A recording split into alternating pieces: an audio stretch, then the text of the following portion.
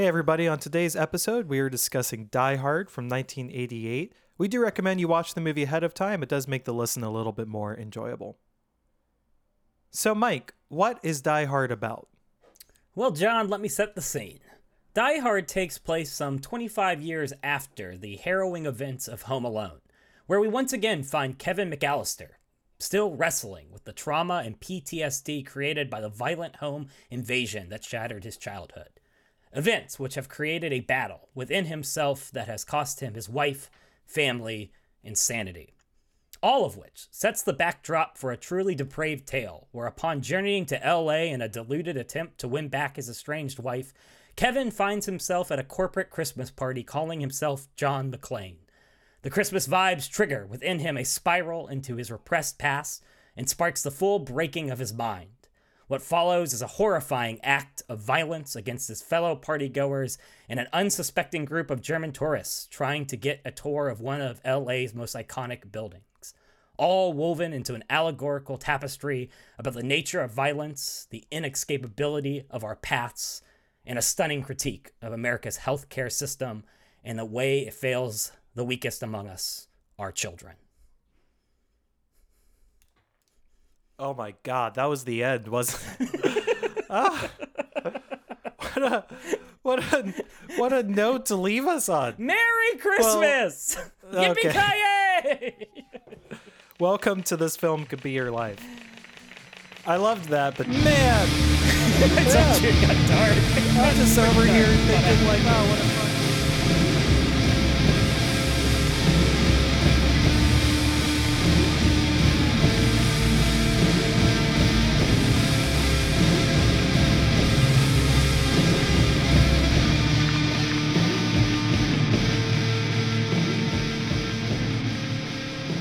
Hey everybody, welcome once again to This Film Could Be Your Life, a movie podcast where two friends take the movies that they love way too seriously. My name is Jonathan Devine. I'm joined as always by Mike Overstreet. Hello! And as I'm sure you've gathered from Mike's excellent recounting of the plot, we are discussing Die Hard from 1988, an action movie directed by John McTiernan, the legend. The screenplay was written by Jeb Stewart and Stephen E. D'Souza. It was based on the book Nothing Lasts Forever by Roderick Thorpe. I don't know if you knew that, Mike. We're going to talk about that book a little bit. It stars Bruce Willis, Alan Rickman, Alexander Godunov, and Bonnie Bedelia. Cinematography was by Jean Debont, and it was edited by Frank Uroste and John Link.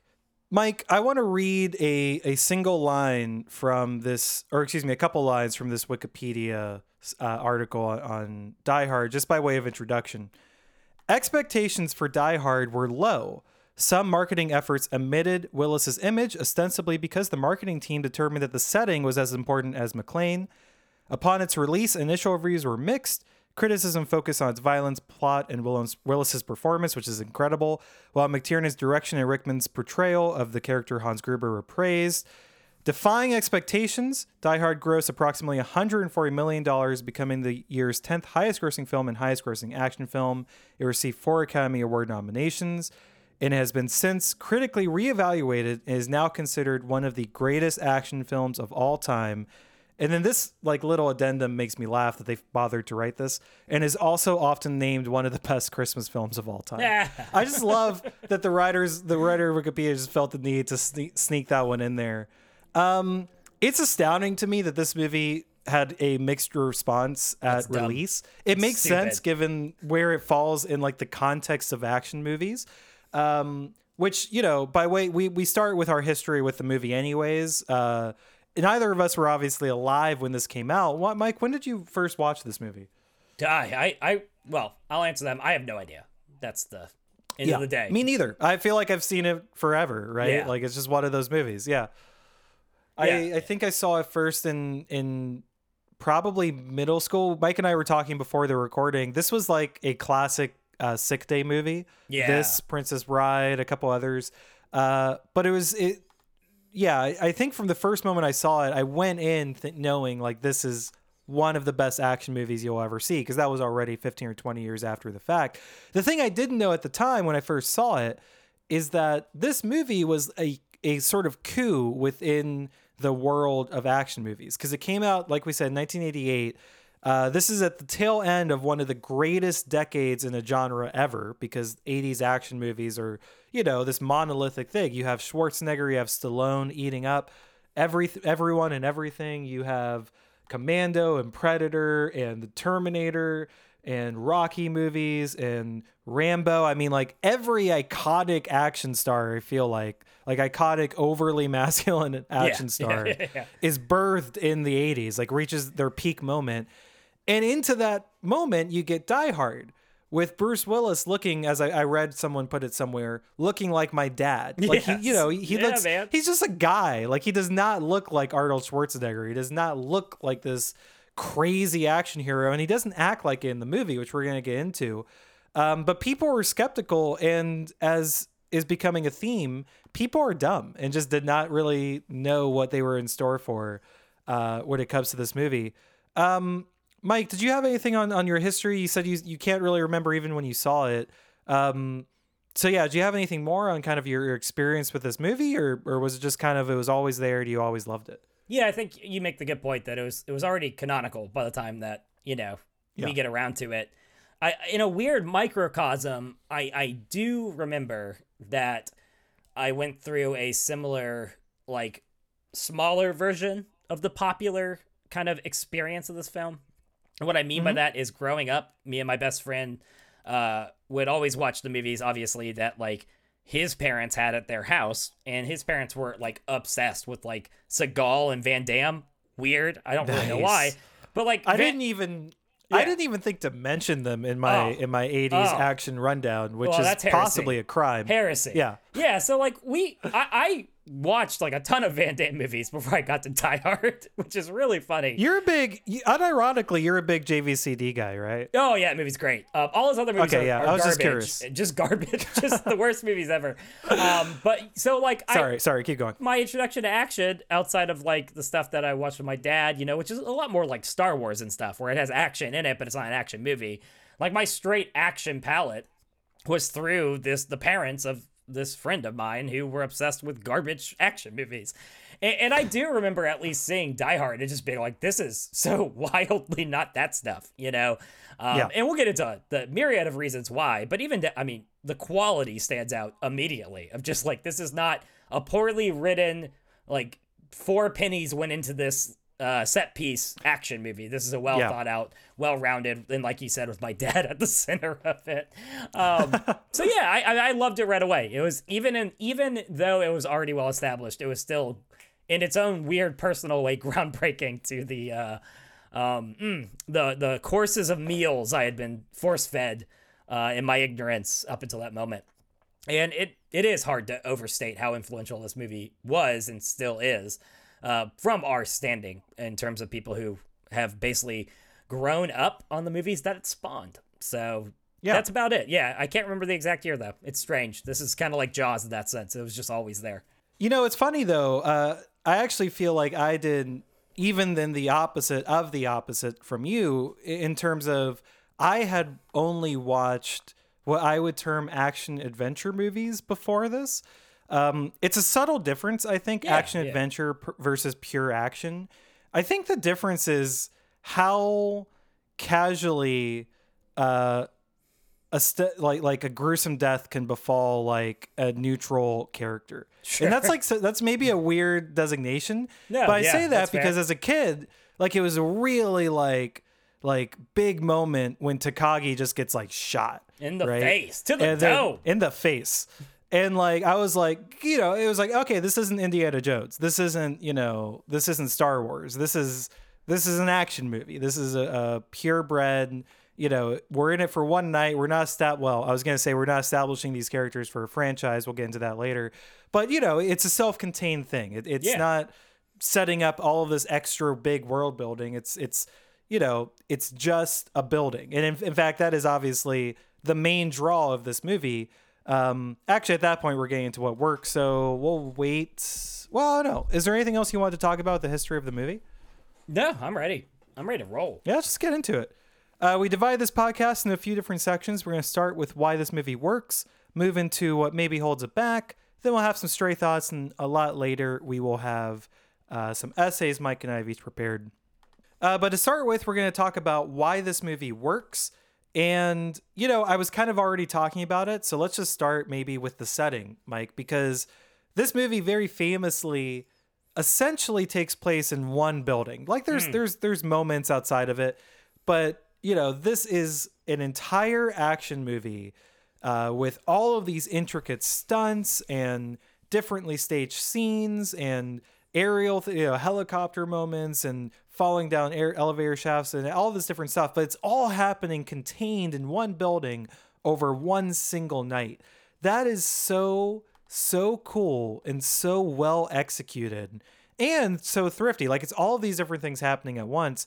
On the one hand, it obviously is just like a really cool visual experience. One thing I picked up on was returning to the same settings over and over again, but seeing them gradually change over the course of the film. Yeah. So like the way that you get used to that room where they're having the party, and you see it when it's a party room. You see it as it becomes a hostage kind of standoff room. Then when the building blows up, John McClane has to run back through there once it's been totally destroyed, and now he's fighting guys in it.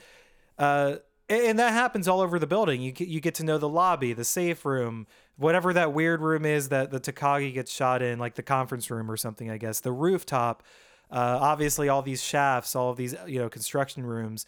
It's just really clever how they make so much use out of this space, both from a budget perspective, because they also use the actual Fox Plaza and mostly shot, and essentially the entire movie was on location, which is just a really smart way to save money on something like this. And just from from the stakes of the whole thing, you're so, you get to keep everything kind of in your head in a really nice way. You're not getting stretched out and having to keep track of all these different situations and moments. I just can't say enough about it because it's also something that doesn't seem to happen that much anymore. Like, we live in the age of blue screens and digital sets, and it's like, in a way, it's so cheap to make something that is bigger in scope that everyone does, right? That no one thinks to just make a movie in a really small scale. It's also worth noting, I'll send it to you. I don't want to talk over you too much, but it's also worth noting that idea of self-contained action movie is probably the single most influential thing about this movie. Sure. Right? Yeah. That this created 15 years. I mean, the joke was that, and it wasn't really a joke, but that you would have a studio exec, you would say to them, well, I want to make Die Hard on a bus, and now you have Speed. I want to make Die Hard on a boat, and now you have Speed too. I should have thought of a different movie besides the sequel. But you know what I mean? Yeah, You would keep having these situations of like, oh, well, we could just do that. Have a small, centralized location. Things go bad, and someone has to work their way out of it. And there you go. You have 15 years of amazing action movies and kind of a mini genre created. Mike, what do you have? The general setting of Die Hard, Nakatomi Plaza. I'm not sure if we ever said the name. Yeah. What a cool looking building too. It's perfect. It is, and it's real and all that stuff. But anyway, it's the skyscraper is brilliant. You were talking about how most of the film is within it, and that really always catches my attention. But especially this rewatch, that the opening sequence, which I actually like. A lot of people find it slow, but I actually really like the tension that it's building. But yeah, essentially that opening sequence is the only thing that takes place outside of it. You have this entire setup of the characters on that drive over to the Christmas party. And then he walks through into the building, and it starts foreshadowing basically this entire coming story of Cat and Mouse action, right? It sets up the camera, security, the sketchy people hanging around, Ellis doing cocaine. We'll get back to Ellis. And then the truck arrives, they shoot the security guard, the building locks down, and bam, it's off to the races. And from that point forward, you're pretty much contained inside the building, and the building becomes a labyrinth, which is what I love about this movie, is that it really does feel like a maze. And like you said, you're going to come to turns that you've already come to before, and you're going to watch him navigate them in different ways, or they're going to change because of what has taken place in this chase that's running through essentially this giant maze complex, right? Which is wild that you can create the sense of like a mythological story of a person like being chased by a minotaur from like an industrial complex is essentially what's taking place. And that's just brilliant. And you already touched on some of the brilliant direction in which They capture these really tight-knit, really claustrophobic areas like air vents and elevator shafts and all this stuff. But what I always come back to is just how exciting that labyrinth concept is for creating this very small-scaled cat and mouse action flick. I mean, I think there's a couple of things that struck me this time around that I've never really thought of, but it's like that essential framework and setting is what sets up like the MacGyver quality of the film. We are going to watch John McClane basically collect random assets, assorted items from around this corporate office. That is what he's going to eventually use down the line of the film to get out of his next mess, right? You're going to see him have to do things like lowering the body in the elevator so he can get the list of the terrorist names, or basically find duct tape to tape the gun to the back of his head. All of this stuff is related to this brilliant choice to have this contained, compact, and yet vast setting of intricate tunnels and connected points full of random objects. And it's wild to think about that one choice kind of setting up a believable reason for why almost everything else takes place in the film. But I think it's pretty crucial. And I think it's actually, as you already said, one of the most brilliant choices of the entire film. It's funny because it's the kind of thing that you wonder why no one did it before, right? Yeah. There's so many things, there's so many great ideas behind that one idea. It's also a modification. I referenced earlier that this is actually based on a novel. We may or may not get into it later, but the novel is actually a sequel to a novel that was already made into a film starring Frank Sinatra. He was actually offered this role, and when he turned it down because he was way too old and he just didn't want to do it, they rewrote the script into Die Hard. But one key difference from the novel is it also takes place over 3 days in one building. And so I think like both of those decisions, again, keep it into just compressing all of this tension, all of this action, all of this excitement into one building, one night. It's so good. It's such a good setting. And it makes sense why it got ripped off for the next 15 years. You think we're ever going to do Speed, Mike? I'm just curious. I like Speed. Yeah, I want to do Point Break first, but I like Speed. I feel like we gotta work with the better movies first, and then we work our way down over time. That's the conceit of this whole show. I think Keanu right? Reeves would be very upset that you just said that, but okay, we'll move on. We'll move on because you're wrong. Keanu Reeves would take Speed over Point Break. I'm sure. I'll ask him. The setting. Let's talk about the characters because we've already started referencing them a little bit. Let's talk about Ellis. This is the Ellis hour. I was gonna say wherever you want to start. If you want to start with Ellis, we could start with Ellis. I'm happy to do so. Ellis is why this movie works. Hans, Bubby, I like. I'm your white knight. It's an amazing moment. I'm usually the one doing impersonations here, but here you go, John. You needed Ellis to unlock the key. He's the key. I needed Ellis. That line is the most stupid, amazing. That character is such a great creation. He's so smarmy. He's so the 80s. slimy. He's the 80s wrapped corporate 80s America 80s. Wrapped up into a person. I think in my head I sort of combine him and God, what's his name? Is it Patrick Bateman? American Psycho. I combine him and American Psycho. Sure, I see it into the same person. I'm just like, in my mind, high on cocaine. Ellis just exists as like this like avatar for the definition of white male mediocrity. Where like he thinks that he's the guy to get them out of this mess is just the example of just like the white men just being like, oh, I'm probably good at this. And it's just like being trash. Yeah, finally just being the worst. Someone killed someone for having that delusion. Like, thank you, Die Hard. Why do you think you're the one? Just as long as we're talking about Ellis, another fun fact about him: the Bubby line was improvised, and whatever. So is the Alan cocaine. Alan Rickman's confused expression was genuine. That's like that was just Alan Rickman being like, "What did you say?" Which is incredible. I love every single part of that. What other character, Mike? Did you? I mean, I'll keep talking about Ellis as long as you want to keep talking about Ellis. I'll jump in. So I know you want to cook when it comes to Alan Rickman, so I'm gonna save him. I'm gonna save Hans for you, bud. Bubby, as we say in this podcast. Thank you. As we say, that is what we say on this podcast. Hold on. Yeah, I need to do a Coke break real quick. Okay, good to know. I'm ready. I'm in the zone.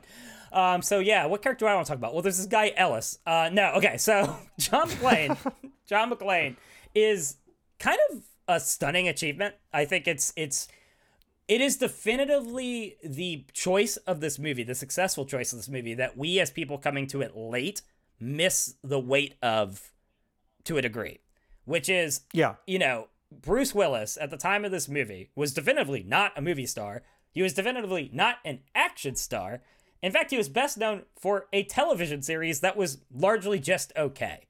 And when you see like the people who were considered, there's some Moonlighting fan out there who's so mad at you now. They're very upset. He's like, okay, fine, but it was incredible. Anyways. It's wild because he's up against like the action stars of the '80s. When you go and look at people who tried out for this particular role, and for him to get chosen, you get why the production company was like, we're not going to advertise that this guy's in this movie. And that's before you even get to the fact that he's got a dad bod. He is certainly not Arnold and Stallone. He does not look like he can beat up terrorists to any degree. So it's hard for us to get in the mindset of how stunning casting Bruce Willis for this is. And yet it's maybe, other than, like you said, the general framework that's going to get aped for the next 20 years, it might be one of the most stunning successes of the film. Because what it does is it creates as far as I know, can think of the first like everyman action hero. And Bruce Willis brings this normal dude thrust into impossible circumstances to life in such a holistic and just human way that we look back on that and say, well, it's Bruce Willis. Of course he does a great job. But like, it's hard for me to even imagine walking in and finding this character who's so deeply average, but so thoroughly brought to life by this almost no-name actor.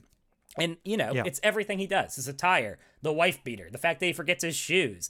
It's the self-talk throughout the film, which is always my favorite part of the movie, is his little, pep talks that he gives. Come out to California. We'll have a few laughs. Well, yeah. It's incredible. Every single moment of that. Yeah. And his entire vibe is essentially the epitome of how did I get into this Met right before I take a long drag of my cigarette, which is why this movie rules, because that's what makes it so exciting, is you can put yourself into this audience stand-in character that's actually relatable and feels like I could be him even though I can't. And that's, to me, that is one of the singular greatest, just 100% of this entire film.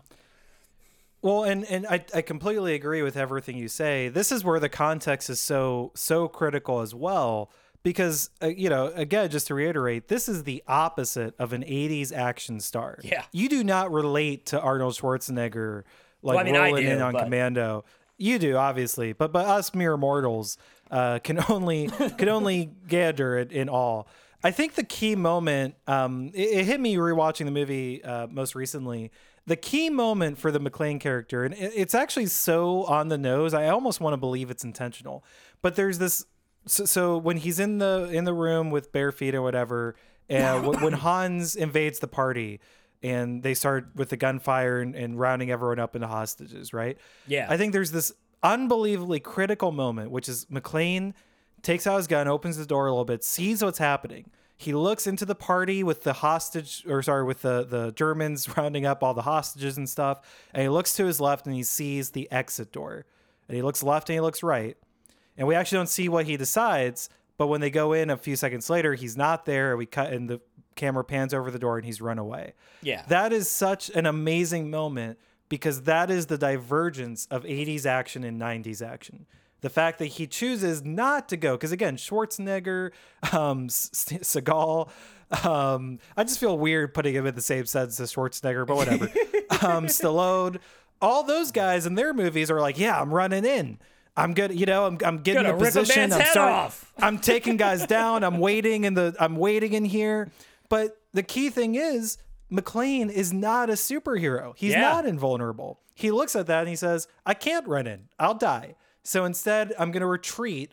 I'm going to gather my resources. I'm going to talk to myself like I'm going crazy because I'm in a high stress situation.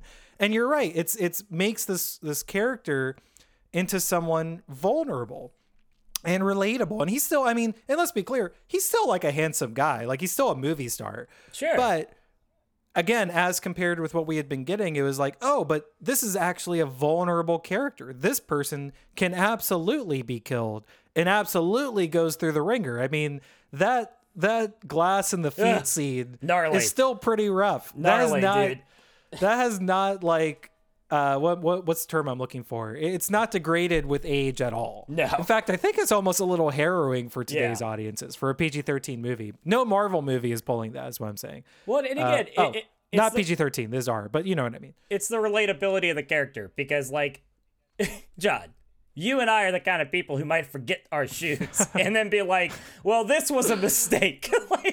Well, this has all been down. And it also finds no way of solving that problem the entire rest of the evening. Yeah, it's a small detail, but it's a brilliant one. And it's like you said, I mean, he's fragile. Like, and it's also a triumph of Bruce Willis in this movie is that you feel that fragility. Like, by the end of this movie, when he's talking to his love, Al, over the radio, and he's basically confessing that he doesn't think he's getting out of this. Like, he looks, in terms of a physical performance, he looks like he has been murdered. Like, he has had the crap kicked out of him. He has every inch of energy sucked out of him, bled out of him through every cut and nick that he has picked up over the course of not being invincible through this hellish situation. And it's just brilliant. It's just absolutely brilliant. And weakness, right? Critically, he's still cracking jokes. He's still charismatic. He's still charming. This isn't gritty, to be clear, but it is more grounded, I guess would be the word. It makes our characters more vulnerable. Yeah. Also, just as a side note, like I always loved this quote. Quentin Tarantino, I saw an interview with him about Pulp Fiction. I may have mentioned this in our Pulp Fiction episode, but he said the thing he loved about Bruce Willis is he was like, Bruce to me is like a 1950s movie star. He's just plain charismatic on screen. If he's just on screen, you're just like, oh, this guy he just seems like a charismatic person. Yeah, I just kind of want to be around him. Like, just he just seems fun and cool. And it's such an X factor. It's such a, like, I don't know how to quantify it. By definition, it's not quantifiable. But whatever that weird random movie, that esoteric movie star thing is, he so has it.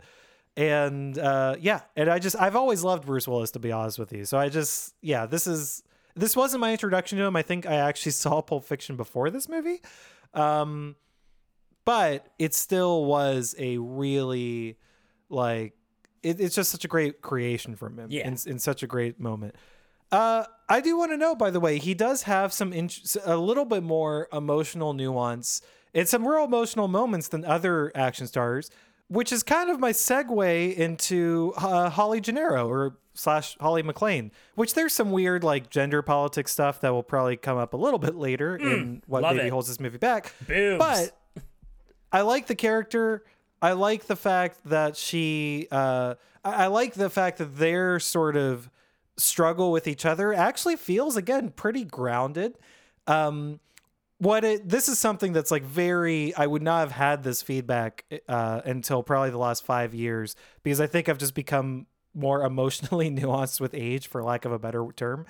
But that argument at the beginning is pretty great, and which is also writing, I guess. But the way that they so I'm talking about the argument between Holly and John McClane, right? Yeah. And I'm calling this out because, again, this is a character moment that I don't really think happens in the standard 80s action movie before this point.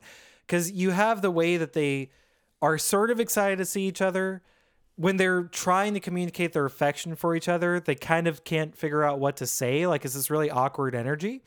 But once he decides to make an issue out of the last name thing, suddenly they're arguing and they can't say enough words. They're both yelling at each other within 20 seconds.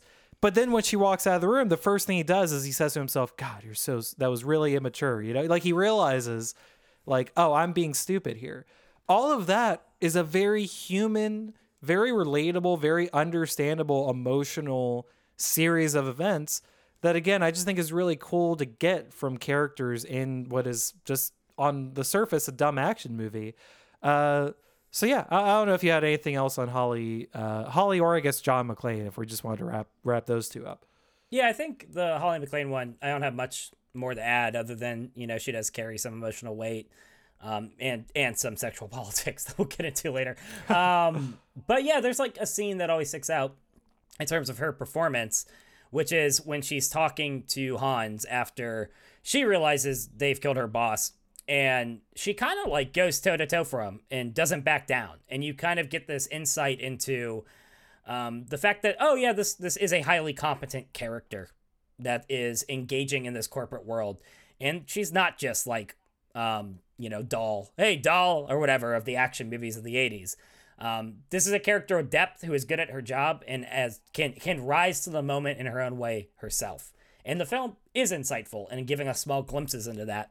And not just, one, making her stupid, or two, making like her the bad guy and ultimately what's happened in their marriage. I think there's something very interesting for the 80s that they are so deeply on her side in terms of like, she took this job because she should have. And he's the baby. He's the one who's being a baby about like my career, And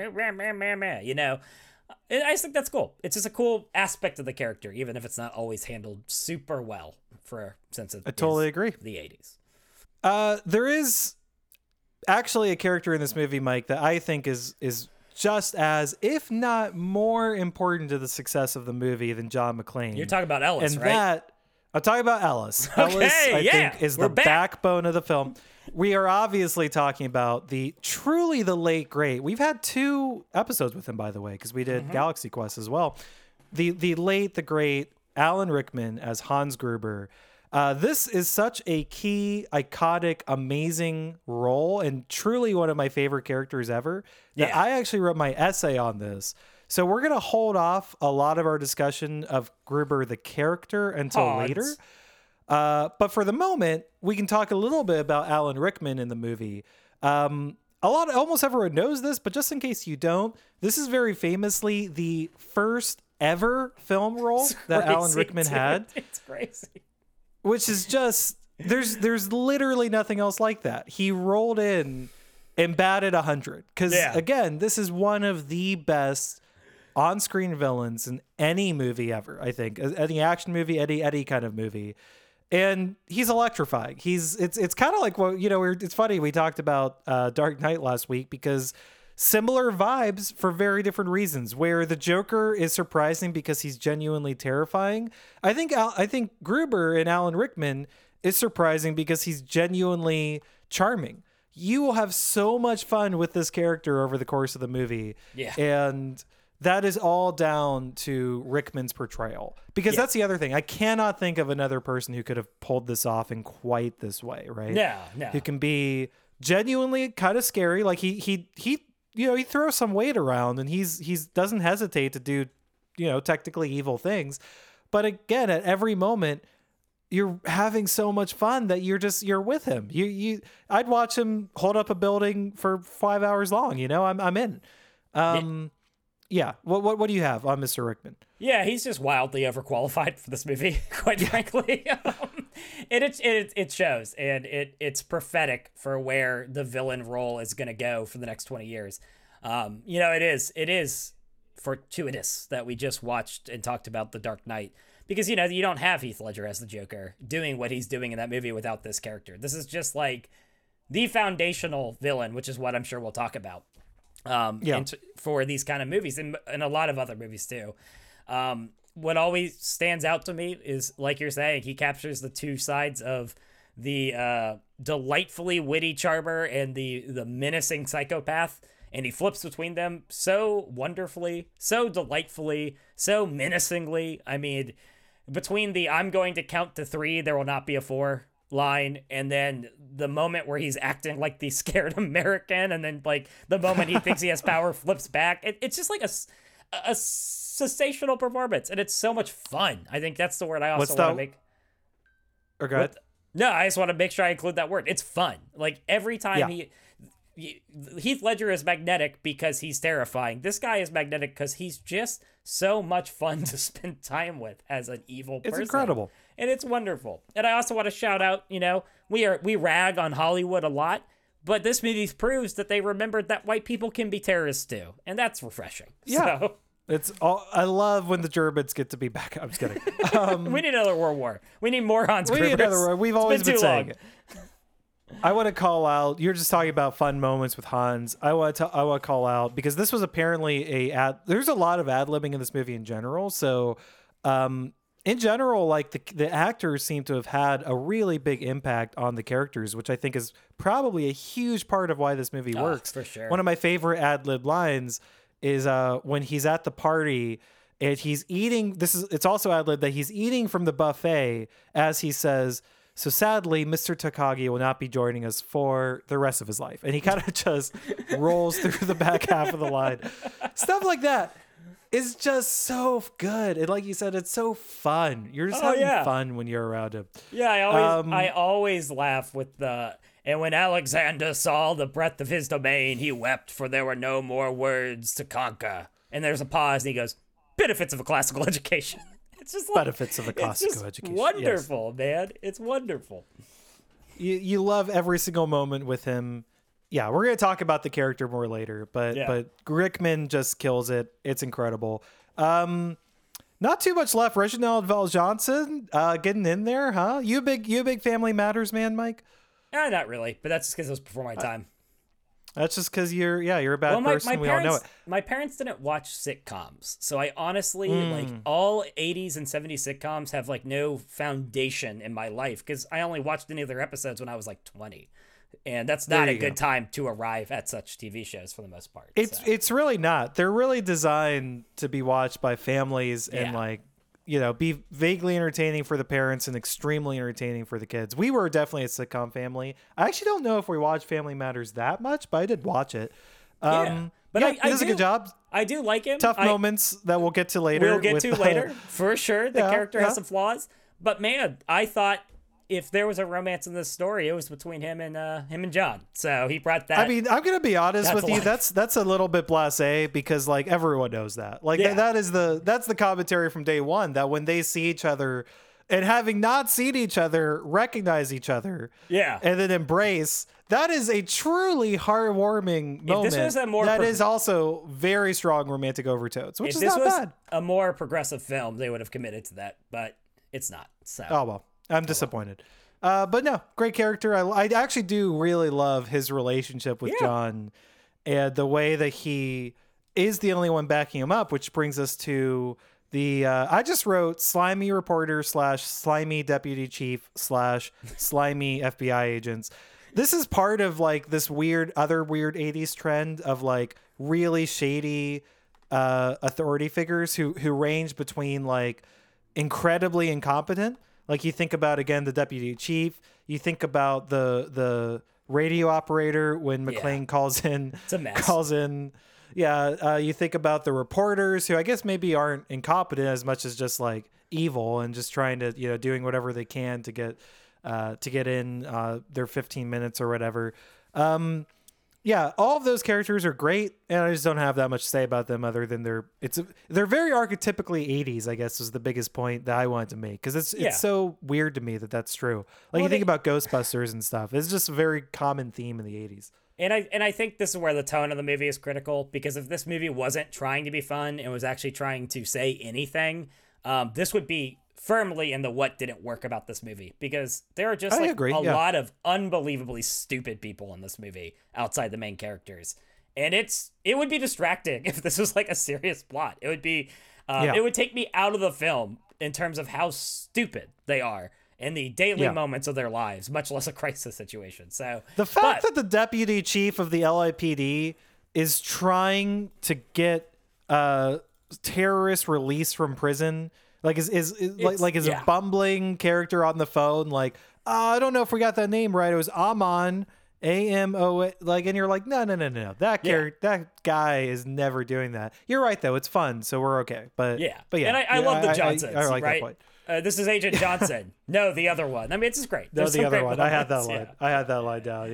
Yeah. There's a lot of great little moments. But I mean, I think that does it for the characters, Mike. Do you want to talk about Carl? You want to talk about, is Carl the one who stands up again at the end? Yes. He has the T2 moment. Carl's the best character of the movie. Yeah, he's the Terminator, baby. I mean, that's what I'm talking about. Hasta la vista. What a performance. What a performance. What an incredible creation. Just wrote the Germans. I did not know his name was Carl until I looked up IMDb. I don't know, man. They're not individual characters in my mind. They're just the Aryan Germans who die one at a time, and that's about all they do. Fun fact: most of them aren't German. The casting call was for tall men, so that checked out. They were that. Tall guys. Also, shout outs to Argyle. Don't know where that actor went. I feel like he just kind of disappeared, but good moments, good times. You thought that you're putting Argyle in what worked? Well, sort of. I have some thoughts later. Interesting. He may or may not come up in both. He may or may not make an appearance later. I like Argyle. I have fun. Okay. Whatever. He's fun. He's fun. Okay. All right. I only have two more things. We somehow haven't just said it. And to be honest, Mike, I don't have very much written here because this is by definition something that you can't talk about too much. But this movie is directed... Yeah, Fight Club. This movie is directed by John McTiernan, who basically would make a name for himself with 4 or 5 movies as one of the greatest action movie directors ever. Specifically, we have Predator, Die Hard, and Hunt for Red October. Hey, I've heard of some of those. Just an absolutely... That's back to back to back, too. That's wild. Which is bonkers. Yeah, that's crazy. Then went to jail for like 20 years for tax fraud, I believe. Yeah. So kind of Bummer. A weird coda on John McTiernan's sort of story. But all that to say, the dude is an incredible action filmmaker, and this is an incredible action movie. Yeah. Again, there's just not going to be that much to say because it's like we can recount scenes, I guess. I want to shout out moments like McClane running from the one guy. He's in the elevator shaft. He sees the vent that he's trying to jump to. When he jumps, he misses that one and grabs the one beneath it. That's an incredible moment. It's a great stunt. It's harrowing. It's exciting. It looks real. It looks gritty. It's just things like that are just like other directors just don't do that. Like you don't get these great little action setups. The mini John Woo scene when right after Hans is pretended to be an American, when they're all just shooting up where John McClane is, and he shoot the glass and now there's glass everywhere and he's got to get out, blah, blah, blah. Like stuff like that. It's just really good action. Yeah. I don't know. There's not much to say, but it's just so good, and it's so fun and so compelling. And even as I've been in a little bit of a slump myself in terms of my enjoyment of action movies. It's just not necessarily my vibe these days. I get a little bored with them, I find.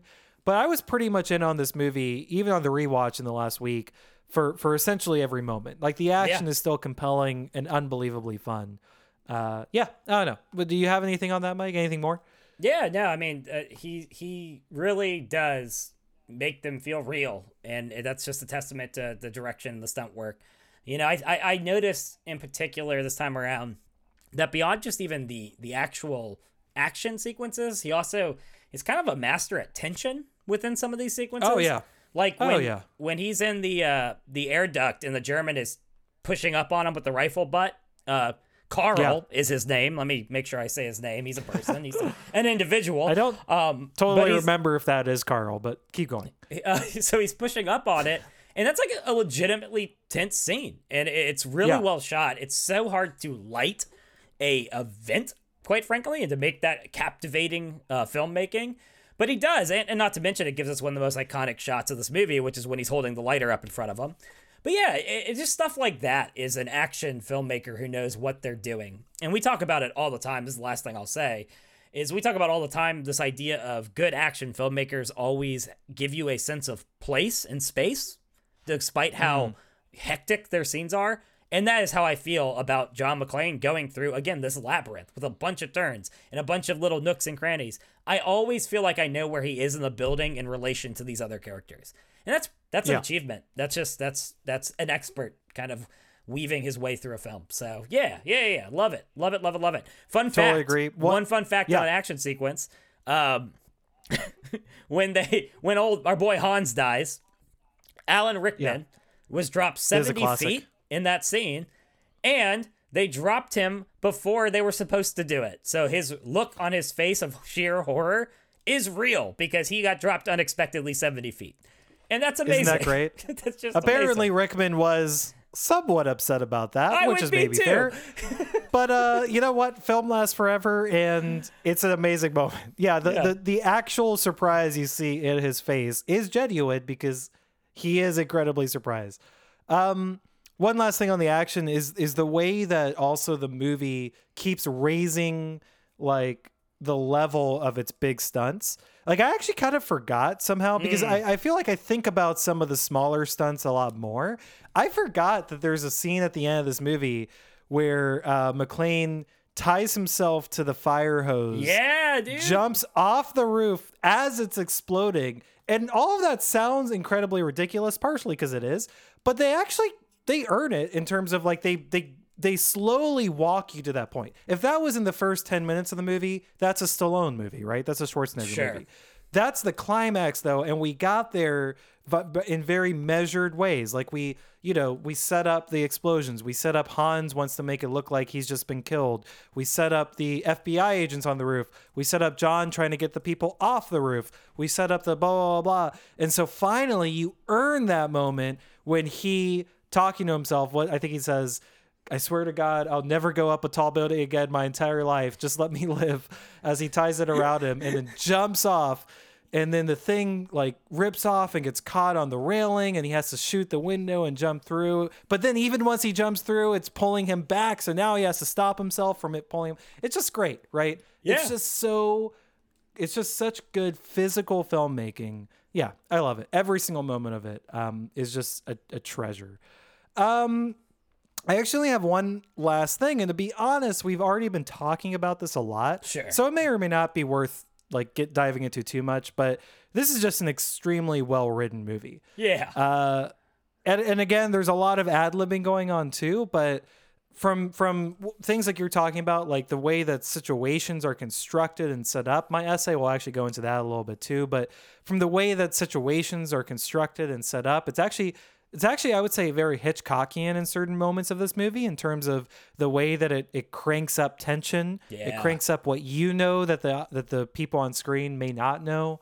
The way that just people interact. There's just a lot of really funny lines. There's a lot of great moments. It's just a very smart, well-written movie. I just want to call that out, I guess. I don't know if you have any specific comments on that, Mike. Just about every conversation between John McClane and Hans Gruber is amazing. Is exceptional. And I have some quotes I would just like to read. Yeah, hit us with some quotes. Mind. Still the cowboy, Mr. McClane, Americans, all alike. Well, this time John Wayne does not walk off into the sunset with Grace Kelly. It's Gary Cooper, asshole. Another great John McClane line. Sister Teresa called me Mr. McClane in the 3rd grade. My friends call me John. You're neither, shithead. These all sound so dumb on their own. I know. And they may or may not be dumb in context too. But with coming in the context from Bruce Willis, they're amazing. Every one of these lines lands. I love it. Yeah, this is just another one from Hans about midway through the film. And it's just like actually a really good line. But you have me at a loss. You know my name, but who are you? Just another American who saw too many movies as a child. Another orphan of a bankrupt culture who thinks he's John Wayne, Rambo, Marshall Dillon. I was always kind of partial to Roy Rogers, actually. I really like those sequin shirts.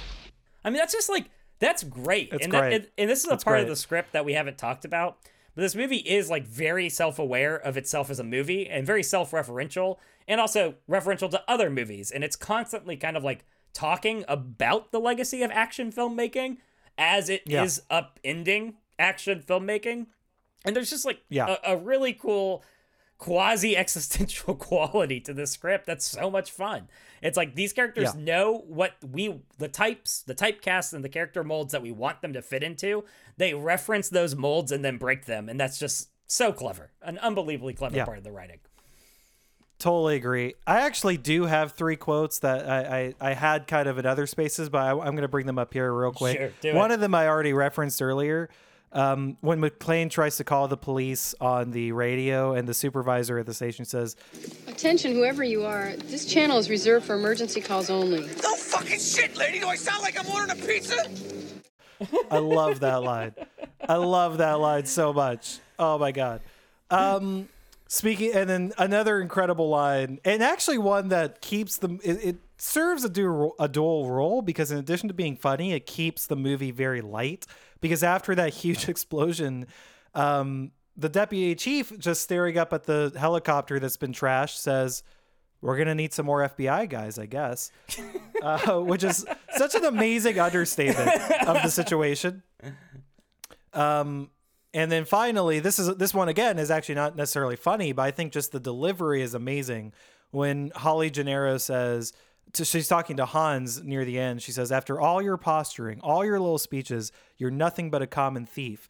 And with real vitriol, Gruber says, "I am an exceptional thief, Mrs. McClane. And since I'm moving up to kidnapping, you should be more polite." Ugh. I love that line. So and I love that delivery of good. that line too. So yeah, good. It's incredible. Oh man. Yeah. So it's also good. That's really all I have for why this works. I think, Mike, you said you had one or two small things. Yeah, I got one, and that is this score is a delight. This score is so much fun. Yeah. It's actually so well fitted to the rest of the movie tonally. It's a perfect mix of like playfulness and menace. You know, everyone loves the riffing that takes place on like Ode to Joy, and the way that it kind of has like this dark cello that mixes into some really kind of ominous and then even really loud beats at various parts of the movie. Just wonderful. And to shout out a specific scene, it's the classic, it's iconic. I don't really need to talk about this because everyone's seen it. But the scene where they cut the power and the score builds to the vault opening and he says, Merry Christmas. is just such a good intertwining of thematic elements, plot elements, character acting, and then again, the score. Just working in unison perfectly. Mwah! Chef's kiss. I totally agree. I will note, I think this did cause an entire generation of people to connect Ode to Joy with Christmas when there is, in fact, no such connection. They're totally unrelated. Yeah, it's funny. And when I say that, that includes me. To this day, like when I hear Ode to Joy, that is, or you know, the last movement of the Ninth Symphony, I do kind of like in my head, I'm like, oh, I feel a little Christmassy. I'm like, wait. Why? Like, you know, it's not actually, but it's just funny how that works. But you're right. It's an incredible score. I love how Hans is like humming it through almost the whole movie. Yeah, it's great. Anything else, Mike, for why this movie works? No, that's all I got. All right. Well, let's get into what maybe holds this movie back. Let's talk I don't about have that many boomer things, politics. but those are most of the things I have. Thank you. I was going to say I don't have that many things. What I do have, for the most part, I called them tough 80s moments. I have what I consider like it's just kind of a very 80s. That's just something that basically I think there's several things in this movie that would have not registered on the radar at all for someone in the 80s, but in 2022 is like, that's an interesting moment. I want to start with the low stakes one. Hey Mike, you've had a couple kids. If someone said to Ricky, if Ricky asked someone, "Hey, I think I can go for a glass of wine," and someone said, "That baby will be tending bars soon," when she was pregnant, I should have clarified, you would maybe have some questions. You'd be a little bit like worried, right? Like I'm not a parent. I've never been around pregnant women that much, but it's not good, right? Drinking a lot when you're pregnant. We're all on board. And neither is smoking cigarettes by the pack. Does she smoke with the I don't know, kid man. too? I just know everyone smokes in this movie in all places. That is true. I do forget about that. That both of those are very, again, register fine for people in the 80s. Maybe not so much now. Mike, are you good with if I just kind of roll through these? I just have a few of them. Yeah, I'll jump in with my insights, my profound insights as we go. Again, kind of just stepping up in maybe degree of how much we care about it. There's this really weird 80s anxiety about like the Japanese economy overrunning the American economy. I'm like, there's so many socioeconomic things behind this that I don't really know how much we want to get into it. But suffice it to say, it was really prevalent in the 80s. And it's super weird and has vaguely racist overtones, especially in this movie. The line I didn't remember, and that is like a little tough, is when Takagi says... A little tough? When Takagi says... I didn't realize they celebrated Christmas in Japan. Hey, we're flexible. Pearl Harbor didn't work out, so we got you with tape decks. So yeah, that's kind of a big yikes moment, right? That's Yeah. And don't forget, that's just weird. Don't forget, just weird John, energy. That was preceded by, I didn't realize they celebrated Christmas in Japan, which is just one of Yeah. those things. You're like, wait, Yeah. who wrote this script? It's just all a little weird. But again, this comes up in a lot of 80s movies. Yeah. And I mean, frankly, we're just not old enough to know 100%. Like, we'd have to talk to someone. But from what I gather, this was just kind of the anxiety at the time. That it was like, everyone was saying their economy is doing so amazing. It became the second biggest economy in the world, or third biggest. And it was like, oh, they're going to take over everything. That didn't end up being true. I don't know if you know that, Mike. What? So it's just weird in hindsight. It's just, and I mean, it's weird for other reasons, but yeah, it's just weird. Just weird. Any thoughts? Any takes on that? Yeah, I mean, it is just strange. That's it. It's a throwaway Yeah. line. It's weird. They actually don't necessarily deal with that anxiety in almost anywhere else in the film, and go out of their way to humanize the boss and the Japanese characters, and so it's strange. It's like a throwaway for no apparent reason. Man, that does make me remember, though, going back to why this works and the great writing, when Hans is looking for Takagi, and as he's walking through the crowd, he's like listing his little like Wikipedia entry or whatever. But right when Takagi says, stands up and is like, hey, it's me. That's right at the moment that he's at the end of his speech, and Gruber says, and father of 3 children. Yeah. And it's like, So that good. just takes Straight you right over the edge menace. of like, this is so good. Okay. Anyway, sorry. So back to what maybe holds this movie back. Mike, I'll let you take this one a little bit. There's some casual sexism in this movie, isn't there? Yeah. Lots of little moments. They're really, I mean, I said I'll let you take it. I do just want to call out, like, if nothing else, they're all just really comfortable talking about like Holly's position as a woman in the workplace as though she doesn't have any agency over herself. Yeah. Like around her. Like, it's super weird. Is this just me, Mike? It was super weird. Like when Ellis, Takagi, and McClane Ellis, man. are all having just, again, this very casual conversation about like, oh, her being a woman working here with you as her husband. But like, that's the topic of the conversation, and they're all just discussing it in a way that I'm like, I just don't think we do that nowadays. I just think that it just read really weird. So I don't know. Yeah. There's obviously other things, but I just noticed that.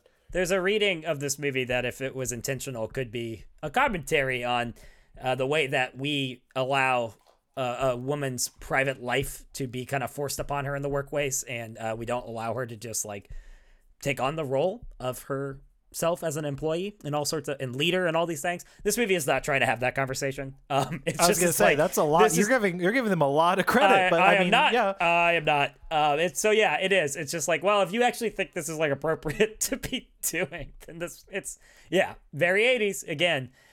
Which Very again 80s. is very strange in terms of the backdrop of the character, which is making a very empowered choice. And the movie, in terms of its broad strokes, is applauding her for that choice. And it's weird that in the writing, it doesn't trickle down in terms of that. Yeah. So I think the only other thing I have about her character is that they make a very obvious choice about halfway through this film to open up her blouse and to show some cleavage. And that's just weird.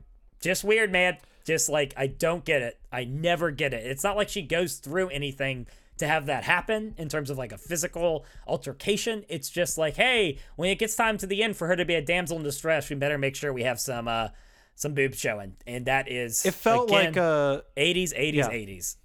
Felt like a slimy 80s producer note, right? Yeah. Like, hey, can we get? Yeah, it's like, no, we don't need that. No, I agree with that. Last one I have, possibly the biggest, depending on your interpretation.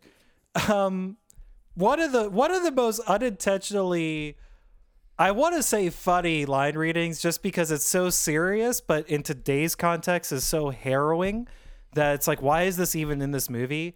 I'm talking when Reginald Vril-Johnson, whose character name I forget, explains to John McClane, Al, thank you. I had an accident. The way you drive, I can see why. What'd you do? Run over your captain's foot with the car? I shot a kid. He was 13 years old. Oh, it was dark. I couldn't see him. He had a ray gun, looked real enough. You know, when you're a rookie, they can teach you everything about being a cop except how to live with a mistake.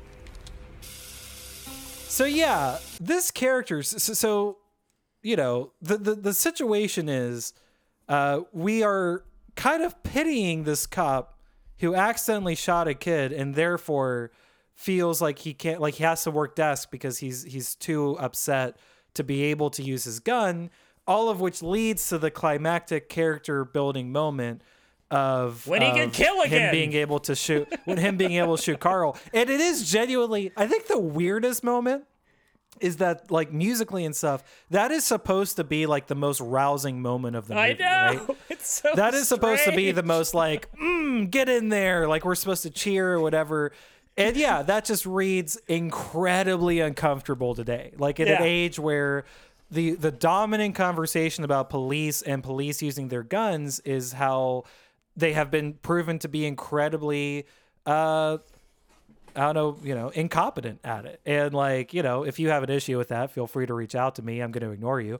But it's just tough. Like in the last 15 years, like, yeah, the issue we've had is not cops who are afraid to use their guns and, overrun with the anxiety about it. If anything, we're seeing a system that is backing up some truly atrocious behavior and letting people get away with horrible things like maybe shooting kids and not being held accountable for it. So yeah, I mean, I'm willing to go as political as you want to go, Mike. It may not be worth it. Suffice it to say, this is extremely strange, the storyline. Yeah. It is so unnatural to where we are culturally now. Yeah, I don't know. It's just so weird. What do you have on that? There may not be that much to say, really, but no, it's funny in a weird way. So what I wrote, and I'm gonna come back to that point. What I wrote was word for word. Not sure I love this movie trying to get me to empathize with a cop who killed a 13-year-old in 2022, nor the fact that the movie triumphantly concludes with him being able to kill again as a good thing. Yay! So ditto to everything he said. I think what startles me or upsets me or is unsettling about it is kind of what Tarantino talks about with violence, where it's like a movie engaging in movie violence isn't necessarily unsettling to me. I don't feel like it's promoting violence. A movie with a pathos or an ethos that is celebrating something like this as like a good moment, that is a celebration of violence that makes me very uncomfortable. For all the reasons you stated and more. Just like the idea that this is some sort of personal growth moment is a very uncomfortable statement on the nature of police violence. And I don't love it. So that's the end of my politics on it, is that's not great. And it's deeply, and like you said, even more so in 2022, the year of our Lord, with everything that's gone on. But I would just say more broadly in terms of its engagement of like civic violence. It's just a very, very strange message, and strange is a kind word. I would almost go as far to say like appalling to some degree. It's also just strange. You bring up a great point that honestly I hadn't considered, but it's just worth noting too. It's a very different context. John McClane in a building in like the most improbable situation you can imagine, in a building, attacking all of these terrorists and stuff, versus a uniformed cop in a crowd shooting someone. Like, I'm not saying that that's not a heroic moment, or like we don't have to get into that, but that's just a very different it's almost like too real of a context. Again, possibly just today, possibly just these days, but it's like it's just a different situation, a different environment, and yeah, we just don't really treat that as casually, I think, today. No, and I think the worst part is it's not necessary to the mill at all. So yeah, I don't know. Totally agree. I actually do have one other thing, but it occurs to me I made the classic mistake where we put all the stuff of more gravity towards the front. So this will be a little bit of an anticlimax. I just want to note, building vents don't work like that. And this created just like 30 odd years of everyone just assuming, well, if things go down, I'm just going to jump into a vent and I'll be fine. And I just want to know, in an effort to spread some positive education out there, I just want you guys to know that doesn't work. To start with, vents are usually much, much smaller than that. They're crazy loud. That was the biggest thing Mythbusters found, is it was like, you can't just walk around it, because even if you could fit in, and they're just not made to be moved around in. They have things that would prevent you from moving through them because they're not just open spaces you can crawl into. So great action movie setup, poor reality mirroring. That's a weird phrase, but you know what I mean. Yeah, Anything else, Mike, for what holds this movie back? We are often critical on the length of movies because we're, millennials, I guess. I don't know. It's not a YouTube video. But at this point, we may just be boomers, Mike. I just gotta be honest. Yeah. I don't know. Boomers will watch Das Boot and be like, I could have watched another 8 hours. See, my take was like boomers are like, oh, I'm too old to like sit here watching something. But I guess you're right. Yeah. So we're Zoomers. We did Boomers made Lord of the Rings, so they can't be too upset about length. So, man, hard to disagree. Yeah. So I didn't remember this movie being 2 hours and 12 minutes, and it never feels oppressively overlong. But I do think there are probably about 15 minutes to get this under 2 hours that you could shave off. And some of that I think is just 80s action. I think there's just like some sequences of this movie that they would have moved through quicker if it was modern. Yeah. And I also kind of want to just like throw out that this is maybe to a degree just bias, because this movie doesn't feel slow. It never feels dull. It never feels like it grinds to a halt. So it might just be like I've grown up with John Wicks and Fury Roads, and I just expect quicker movement between set pieces. And this movie isn't actually flawed. It's just older, and that might be the case. But just wanted to shout that out. Would have loved to see this movie under 2 hours, and that's not a big deal, ultimately, at the end of the day. It's funny because I don't necessarily disagree. If I think about, like, movies that came later that were maybe a little bit trimmer, I'm inclined to say that the thing that those filmmakers would have cut from this movie would have been actually mostly the setup, like the beginning, which actually I really wouldn't want to be cut. So I have sort of conflicting emotions about it because I'm with you. Like, I would cut some of the action, like some of the action's all really good, but it's like, maybe 10 minutes of him fighting German henchman number 7 didn't necessarily need to be a significant part of the movie. But again, if I think about other kind of leaner action movies, mostly they skip on like, that setup that I really want. Like, I like all of that stuff at the beginning. Yeah. So I don't disagree, but I also am nervous about the idea of someone like, trying to cut this, which obviously won't happen. This exists as a pre-existing thing. Probably they're going to try to remake this in our lifetimes and it's going to be terrible and whatever. So can't wait. So we'll just ignore that anyways. Man, we didn't even talk about the sequels at all with our history of the movie. What is your history with the sequels, Mike? I haven't. Fine. I'll start here. I've only seen one of them. I only saw Live Free or Die Hard. That was pretty okay. Yeah. I think I probably said that at the time. I've seen all of them, maybe. I don't know. I definitely seen 2. I hear people are really in on this third one, I think. I'm not really in on any of them that much, but they're all fake fan. Good, no. Good to know. They're all fine. I know the one with Samuel L. Jackson, people adore, and I'm just like, it's That's fine. the third one, yeah. It's fine. I don't know why I know that. I haven't seen it, but it's fine. Yeah, cool. Good. Hot takes for Mike. Great podcasting. You love to see it. Cool. Let's move on. We have Stray Thoughts. Mike and I have each prepared. It's 8 now, right? 8 thoughts. Cool. And we'll just trade back and forth. This one is a stray thought that was originally in What Doesn't Work, but as you'll understand once I read it why I moved it to stray thought, because it became a question. This is a quote from the TV Tropes article about this movie, right? So this is essentially an uncited source, which may answer the question. Much of the scene, the quote is, much of the scene where Hans tries to use a fake American accent to pass himself off as a hostage to McClane was apparently ad-libbed after the producers discovered that Rickman could do a good American impersonation. My question to you, Mike, is Rickman's American accent supposed to be good? Because I took it for granted it was pretty shocking, but that was kind of the point, that it was like almost believable that he was just a weird American. But like that's what started McClane thinking something's a tiny bit off about this guy. But it's possible I'm just wrong, and everyone else is like, yeah, that's an American, and I'm asking you, Mike, am I the weird one here? Because apparently the internet says this is a great impersonation. Yeah, I had the exact same response that you did.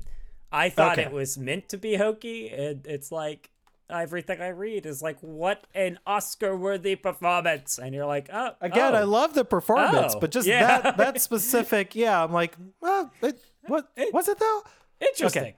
Interesting. What if he had just done the Jason Statham from Snatch American impersonation? It would have been incredible. I mean, what if Jason Statham had just been Hans Gruber in this movie? I think he's made that movie already. Now we're cooking. We're cooking. I think that's Fast 12. Anyway. So I'm just going to get this out of the way. And this is actually interesting. This might be the end of the bit. I might have misplayed my hand, but I'm going to go for it. Where's Hay? I feel like I know where this is going. Where's Hay? Argyle or Llewyn Davis? Yep. And let me set it up. Let me set it Okay. up. I want to Okay, talk hit about me. Argyle specifically in the context of him being an anonymous driver who picks you up for a long drive from the airport after you have taken a cross-country flight. Because for me, Argyle is legit my nightmare as an Uber driver. Yeah. Like, if someone asked me that many direct personal questions about my impending divorce, I would demand that they pull over the car. So, answer the question, Sorry, man. John. I used to drive a cab, and people like to like the little chit chat. It's like, do they though? No, we you have don't. people in your cab. This is so severe that I actually chalked it up to like maybe things were different in the 80s. Like maybe in the 80s it was just chiller. I mean, to be fair, they didn't have phones, so it's like, what were they doing? But man, I had the same. I actually feel really happy because I removed that for my Stray Thoughts, word for word, exactly the same question you had, because I assumed you would have it. Because I had the same thought. As soon as he's up talking with Argyle, I'm just like, wow, this guy's the worst. I hate this. I would never want to do this. So yeah, I mean, the answer is obviously, oh, that's why it's breaking the question. That's what you're saying. This is the end of the bit because we have to say Llewellyn, right? Yeah. No. Is this that the can't end? Be right. Are we picking Argyle? Here's the thing, Mike. Here's the thing about Argyle. Okay, he talks to Bruce Willis about his divorce, and it's like, wow, this is like really a lot. But first of all, McClane chose to sit in the front seat. Okay, so he's sending signals of, I'm not like, maybe we could talk. I'm not going to sit in the back and do my thing. And second of all, once they get to the building, he's willing to go and just wait and decide if he's gonna, and go with McClane if he's gonna, give him to a house if he needs to do that, or obviously, let him go off with his wife. So he's a wingman, is what I'm trying to say. He's a good wingman. He's good energy. He's good locker room energy. Maybe not like the best vibes, but there is no way Llewellyn Davis is helping you that much with anything your entire life, right? He does not have your back in any way. Llewyn Davis would sleep with your wife. In fact, yeah. I'm gonna give the slight edge to Argyle. It was tough. That one got close, but for me, I think I'd rather like they're both bad, but I'm gonna take Argyle. Yeah, I think I'm okay with that. I'm happy with that. This is somehow worse for Llewellyn than when we picked Baron Harkonnen over him. This is somehow it is more egregious. It's tough, but I'm standing by it. I'm standing by it. The bit lives. The bit lives. The bit's I was always worried. live. I almost deleted it because too. I did not want the bit to die, and I was like, I don't know. But okay, It'll be here until the end of this show. That'll be the last thing we say on this show.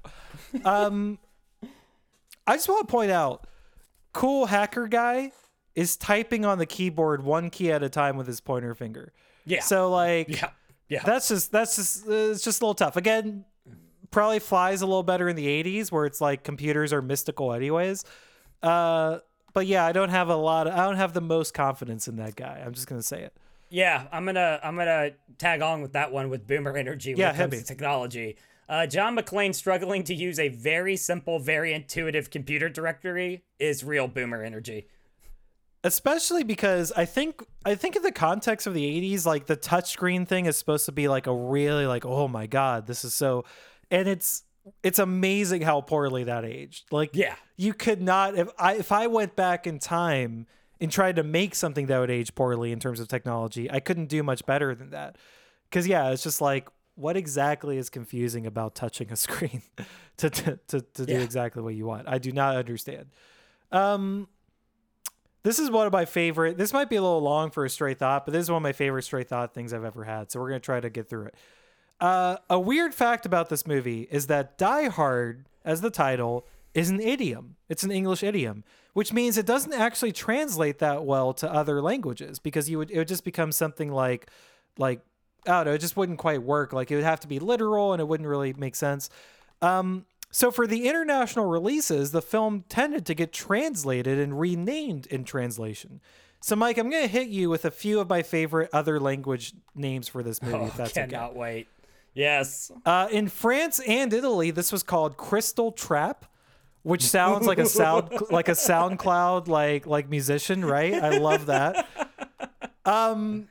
In German, which I can't imagine how this would play in Germany, by the way, because I didn't even think about that with all of the characters. But in German, it was Die Slowly, which is, I think, maybe a little on the nose, but that's a little bit German language, so I'm okay with it. Sure, yeah. In Hungary, it's Give Your Life Expensive. Again, kind of just a literal translation. In Taiwan, it's The Ultimate Detective, which is kind of weird. I feel like I just feel like I have issues with that one. I'm just strange take. Okay. Just don't know if that's totally accurate. In Russian, it's Hard Nut, as in to crack, hard nut, which is that's the second to last one because that's almost my favorite, except that in Spain this was Glass Jungle, which is unironically a great name. I would have watched this in English if it was titled Glass Jungle. I think that's amazing. So yeah, that's just a sampling. There's actually a list of like 30 of these. I just picked the 8 or the 6 that's or 7. That's fantastic. I like Hard Nut. Yeah, that's my favorite. Hard Nut's hard to beat. I can't disagree with you on that. All right, my turn. Yeah. Here's a tough question. Does John McClane deserve to get his family back? Like, does any part of this experience translate to positive growth in his role as a husband or a father? And how long do you think their marriage makes it? And mind you, I don't remember the sequels, so they maybe are divorced. For the purpose of this conversation, the sequels don't exist. I mean, I just made like a very incredulous expression because I'm like, yeah, he's a great father. What are you talking about? I'm bought in, Mike. I like John McClane's a great guy. He's a good this marriage has legs. It's going far.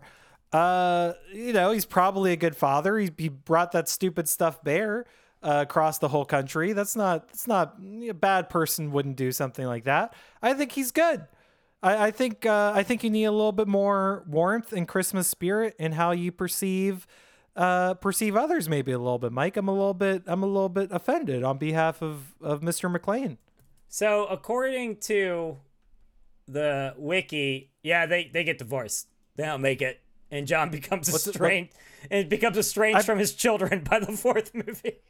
I believe I said the words out loud for the purposes of this conversation. There are no sequels, and I reiterate, the facts don't stand with you, John. The facts don't stand with me. I'm too big for that. I'm too good for that. So yeah, I'm just gonna move on. Frankly, California was far less exciting for me than it was for John McClane. He's just walking around like every single. Let's also note, though, a little bit of a prude, maybe John McClane. Yeah, like he sees John. a girl in what is a very not like crazy outfit, and jumping on a guy at the airport and giving him a kiss, and he's like, California, and it's like, is that weird? Is any part? I don't know. Maybe this is 2022 sensibilities again, but I was like, that looks like a normal young couple, right? Guy that's a little bit wasted at a Christmas party gives him a hug, a kiss on the cheek, and John McClane can't stand up to it. Maybe this movie's about toxic masculinity. That's all I'm trying to say. I'm just asking questions, Just asking questions. Just asking questions. So yeah, I don't know. I think he needed to chill about California, but I also think that my California experience was just more boring in comparison. I'm just going to be real. Yeah, this is actually my next one. I just said I thought of John. I thought of you, John, when a drunk guy kissed McClane on the cheek, and he was like, why is California so defined by liberal debauchery? That is the kind of thing I say, yeah. Yeah, so I was just like, that's a weird take, John McClane, but that reminds me of old Johnny D. So maybe, I don't know, maybe it is.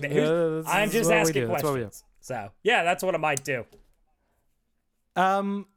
Apparently, Bruce Willis did almost all of his own stunts, which is amazing.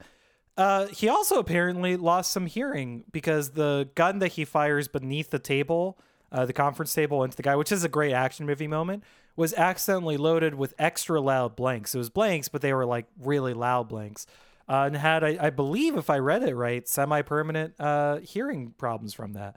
No, so that's a bummer. But yeah, kind of happens more than people realize. Happened to, God, what's her name?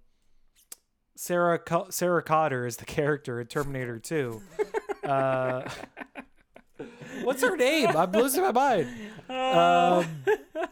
You can't remember it either. It's Linda Hamilton. Thank you. Yeah, come on. Happened to Linda Hamilton in Terminator 2 for the same reason. I think that one was her fault. She didn't put in her hearing protection for a scene with really loud blanks and had some hearing damage. So you gotta be careful around even fake guns, as it turns out. Loud blanks can be very damaging to hearing. Who knew? Well, there you go. The more you know with John Devine. Yeah, I'll build off of that. The terrorist standing on the table and yelling, "Next time you kill someone, don't hesitate," before getting killed because he's reloading his gun is the only death of this movie that strains my belief. It's just like, it's like the only. Is it because of the one-liner setup, or is it because of the? It's like, okay. And he talks for like 15 seconds about what's about to happen to him, and you're like, there's something that's like wonderfully 80s, like, and it's mocking that to some degree too. I think there's something wonderful about it, but it's also just like, come on, guys, like this movie's so grounded, and the scene is so ridiculous. Yeah. Totally agree. That one always stuck out to me a little bit. But I just love the physical setup of it, so I'm still in on the scene. Yeah. Great action sequence for sure. This one kind of blew my mind. I had to go back and rewatch something to check on this. Apparently, much of the script was improvised due to the constant screenplay tweaks during filming. In the commentary track, John McTiernan points out that there's no ambulance in the back of the terrorist tractor trailer at the beginning of the movie when they arrive because they hadn't thought of it yet. Just straight up. Because at the end of the movie, it pulls out of it because that's how they're going to get out of the building. But when they shot the scene for the arrival, they hadn't thought of that. So if you watch the movie, it's just not there. That's so the ambulance at the end just is totally out of nowhere. I think that's actually an incredible example of what we talk about when we talk about plot holes. Because it's like, again, no one ever in all of history has noticed that in that movie. Yeah. The director points it out, so that's how I know it. But otherwise, you will never notice that incredibly huge logical fallacy in the movie where it's just like, yeah, that makes no sense. But yeah, one of those weird things. Yeah. Here's a good one. Is there a more damning critique of America's police than the sequence that flips from the cops ignoring his cry for help on the roof to Powell buying a ton of pastries at a gas station? Again, I don't want to answer that because we're getting into that like Reagan era like political thing of like you can't trust the government, you can't trust the blah blah blah. So it's like, yeah, in this movie, I'm totally inclined to agree that it's a tough beat for authority figures and officers and pretty much anyone in charge of anything. To be honest, they're all almost mind-numbingly incompetent is how I would maybe phrase it. Well put. Yeah, it's tough. The original script called for terrorists to hijack the building and for a superhero cop to stop them. McTiernan modified the script to change the bad guys into robbers pretending to be terrorists so that the audience would enjoy their intention of just getting money. Like he knew that would kind of be more fun. He felt having terrorists as the villains would make the movie less enjoyable and give it a political angle that he wanted to avoid. Here's what I think is so interesting about that, Mike. The novel is kind of the opposite. It ends up, I'm just going to quote directly here.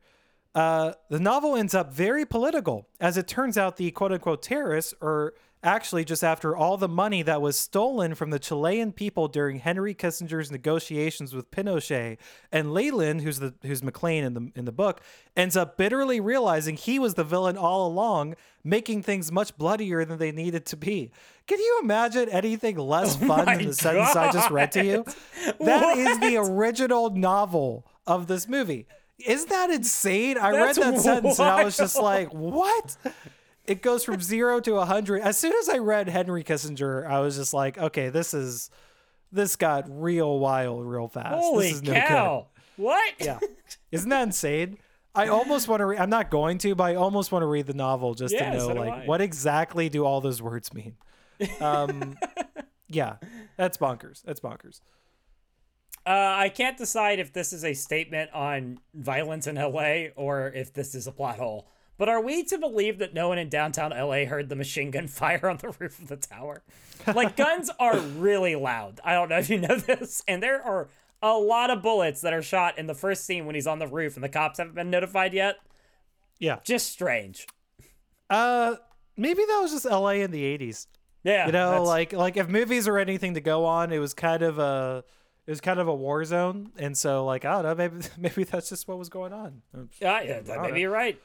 Maybe you're right. Movies are where I get all my knowledge about the world, RoboCop is so- about to show off. Yeah. So blasted. This is my last one. I put on here hashtag just asking questions. Compared to that company party, Hans's team is surprisingly diverse. Yeah. Who's the real villain here, Mike? That's, you know. Who's the real villain here? I'll tell Because you really, something. it's it's Takagi and a sea of white people in their like 30s and 40s. And then Hans, we have his hacker. We have the American guy who I think is the American guy up front. We have all these German guys. We have, all these European people. There's just a lot going on. It's just a wide range of experiences are represented. And so, yeah, again, I'm just asking questions. Yeah, I mean, beyond that, I'm constantly skeptical of the evil nature of corporations anyway. Why does a corporation have a vault with millions and millions of dollars of untraceable bonds just like securely hidden at the bottom of their building? That's strange. Yeah, that is That strange. is actually often brought up as a like, what exactly was the Nakatomi Corporation up to, right? Yeah. So maybe Yeah. these are the good guys. Maybe they were stolen from Chileans, is all I'm trying to say, and they deserve to There be we go. robbed. So During Henry anyway. Kissinger's negotiations with Pinochet, whoever. Well, of course, as everyone knows, happened. As you do, as everyone knows, That's just common knowledge. We don't have Yeah. to talk about that, but Yeah, that's just American history. Anyway, this is a plot hole that I noticed in the movie, and I'm not big on authority. I'm not big on rules, John. But like John McClane and his wife cannot just leave the scene of that crime like they do. yeah, that is not allowed. There's been also not for nothing, but punching even a slimy reporter is still an assault. So like, I just don't think we're all just laughing that one off and walking away. I feel like that's a little bit of a situation you just created. But not to mention, you're right. Also, like, I don't think they're just like, yeah, you go. Because to be clear, they don't talk to anyone. They're not they debriefed breathe. at all. Yeah. Al's just he like, barely has get a outta conversation here, with Al. Yeah. you kids. He says all of 6 words to him. It's like true. one. John McClane has murdered multiple people at this point. Even if in self-defense, we have to answer some questions about Also, that. cops don't have jurisdiction not in their cities, but whatever. Yeah, Again, we're there's just a lot. blazing past that. Yeah. There's a lot. Lots of moments. Anything else? I feel like that's it. That's it for me. All right, we'll stick around after the break. We're going to come back with some essays Mike and I have each prepared.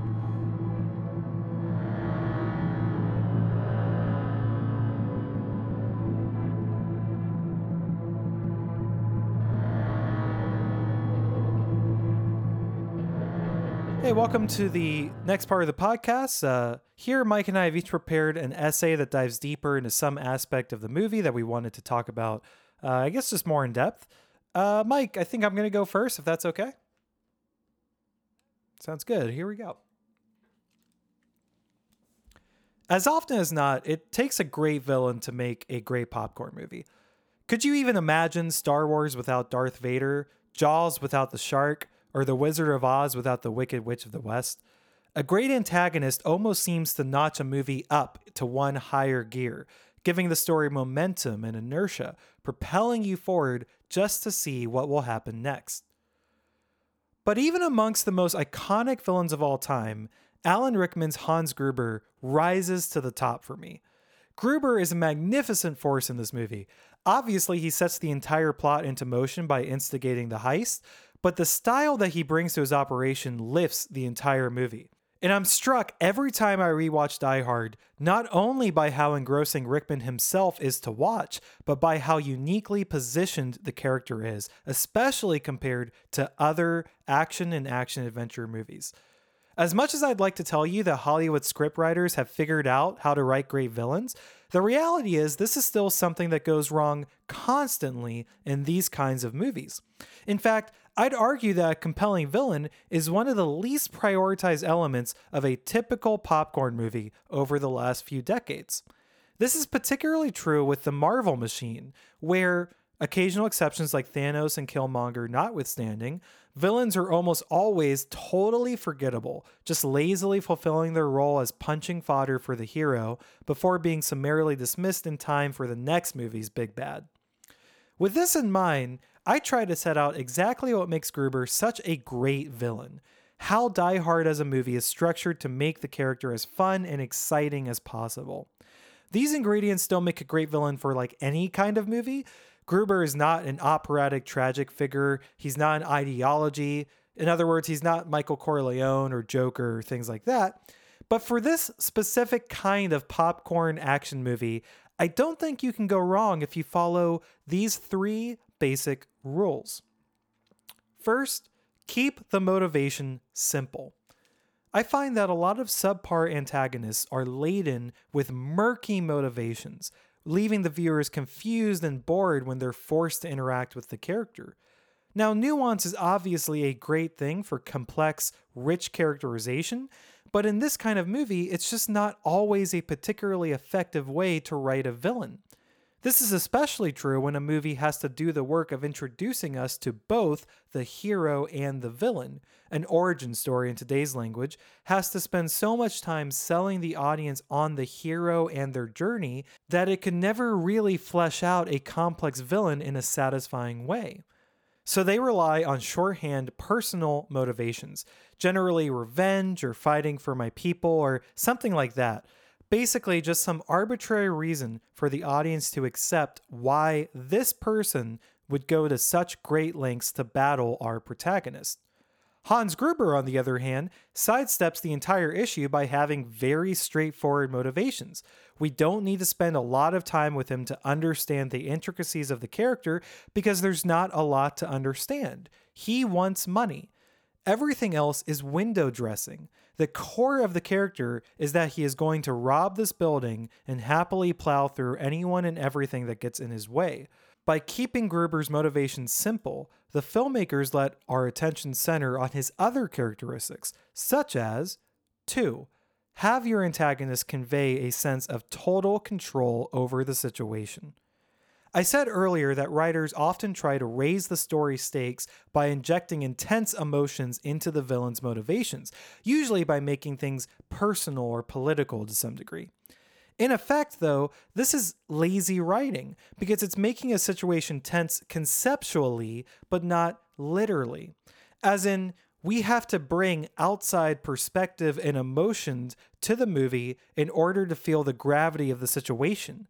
When a bad guy tells the hero, your people killed my entire family or something like that, we, the audience, are effectively being told how to feel. The screenwriter is saying, hey, this is a serious bad guy and he's going to pose a lot of trouble for the hero and it's really personal and really intense. Again, we're being told that. Compare that with Die Hard, where the stakes are set from the outset not by Gruber's motivation as a character, but by his actions and their consequences. From the second he strolls into the Christmas party, Gruber poses a formidable, real threat to the protagonists of the film. Armed with a brilliant plan, a host of violent henchmen, and a total understanding of how to deal with threats and new situations, Gruber poses a serious challenge to McClane, which makes it even more exciting seeing how McClane can get out of it. This is actually doubly effective because Gruber's seeming total control over the situation also raises the intensity of their relationship when McClane starts to foil his plans. This provides McClane's place in the narrative with a lot more weight. He's not just running around doing arbitrary good guy things. He's tangibly pushing back on this particular character, coming into conflict with his motivations and his sense of control, and making the movie more fun as a result. And that core relationship between protagonist and antagonist is key to my third and final ingredient for a great popcorn movie villain. They don't blunder easy moves to the protagonist. To illustrate this point, I want to call up one of my absolute favorite scenes from the movie, when Gruber and McClane first meet face to face.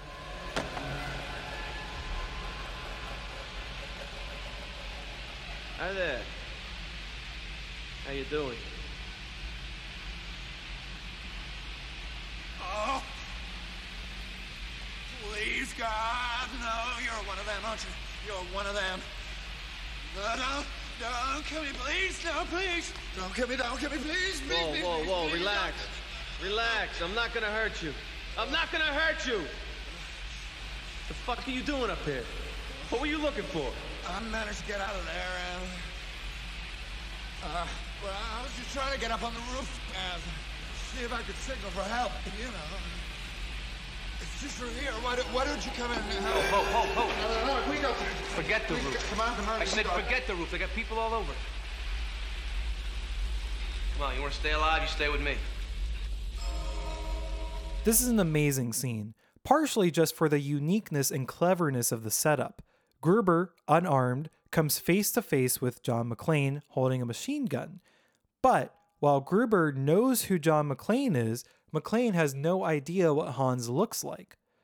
Notice that this is a very specific situation, relying on key details of the plot and the character's knowledge. Hans's response to meeting McClane is to fake an American accent with maybe mixed results and play as though he is simply another escaped hostage. This creates a mini Hitchcock movie as the two men interact while unknowingly hunting one another. It also creates a real challenge for our hero. Gruber's gambit is well conceived and executed, and it's doubtful that an average person like you or me would have the caution or foresight to see through it. This tension takes us to the brink when McClane hands Gruber a pistol and we, the audience, think that he's lost this mind game, only to learn, along with Hans, that McClane knew all along not to trust the stranger and gave him an empty weapon. That is an incredibly satisfying conclusion to this little episode, and most importantly, it demonstrates that third ingredient of a great villain. Creating and playing out those kinds of situations takes a lot of work as a screenwriter because it relies on clever understanding of characterization and storytelling. Typical action movies aren't brave enough to write a scene like this because, frankly, typical action movies aren't smart enough to know how to resolve that situation. They appeal to our hero's strength, quote unquote, physical and emotional or kind of spiritual, to solve problems, not their intelligence or wisdom. The reason why this is rare should be obvious. It's pretty hard to write compelling, smart villains because it requires smart writing. It would be easier to keep McClane in the sweet spot of a hero and have him just kind of beating bad guys up. But by making his antagonist so competent, by making sure that Gruber never missteps, the writers get to keep challenging McClane over and over again, raising the stakes and the odds against him until we are absolutely cheering for him to keep finding ways to barely pull through. None of that is possible if we don't accept the competence, ability, and intelligence of the antagonist, Hans Gruber. To be clear, there's many other things that go into making a great villain, or even into making Hans Gruber himself a great villain. These three ingredients aren't the end-all be-all of writing antagonists, but they are the things I most often see go wrong with these kinds of action movies. So next time you pick up a ticket and just want to relax with mindless action, spare a thought and notice how the villain is portrayed. And if you do watch a movie that has a great villain, maybe take a moment to appreciate the work that the filmmakers and actors put into making that a compelling bad guy, especially when they probably didn't have to.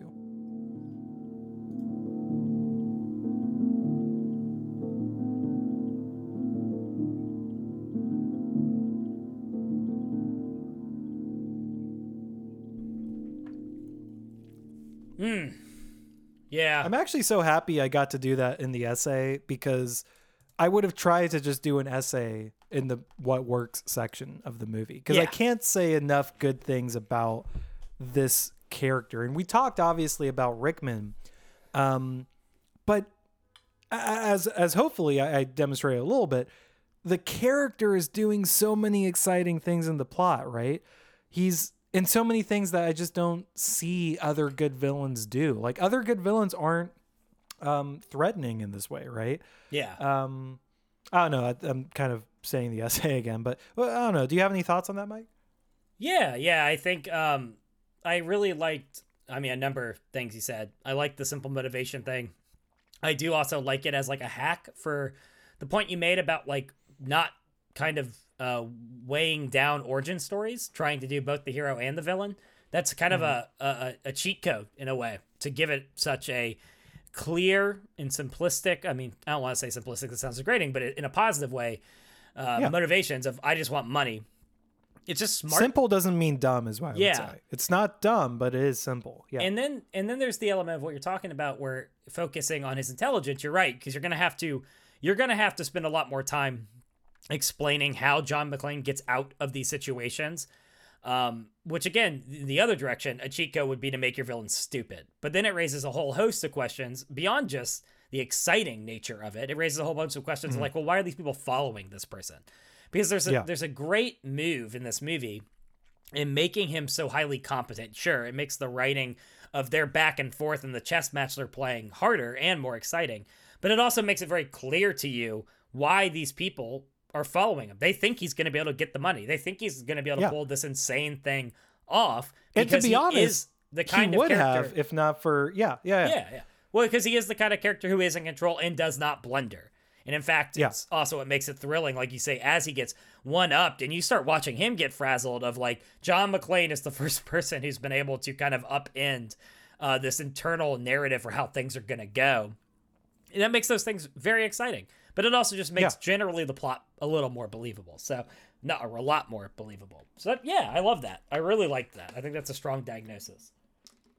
I don't necessarily want to badmouth other movies too directly. I will confess that I did have one movie in mind, and I've actually badmouthed this villain a couple times. So at this point, I'm just a bad person. I'm just ragging on this one movie unfairly, especially because a lot of people like this movie, and I even have some affection for it.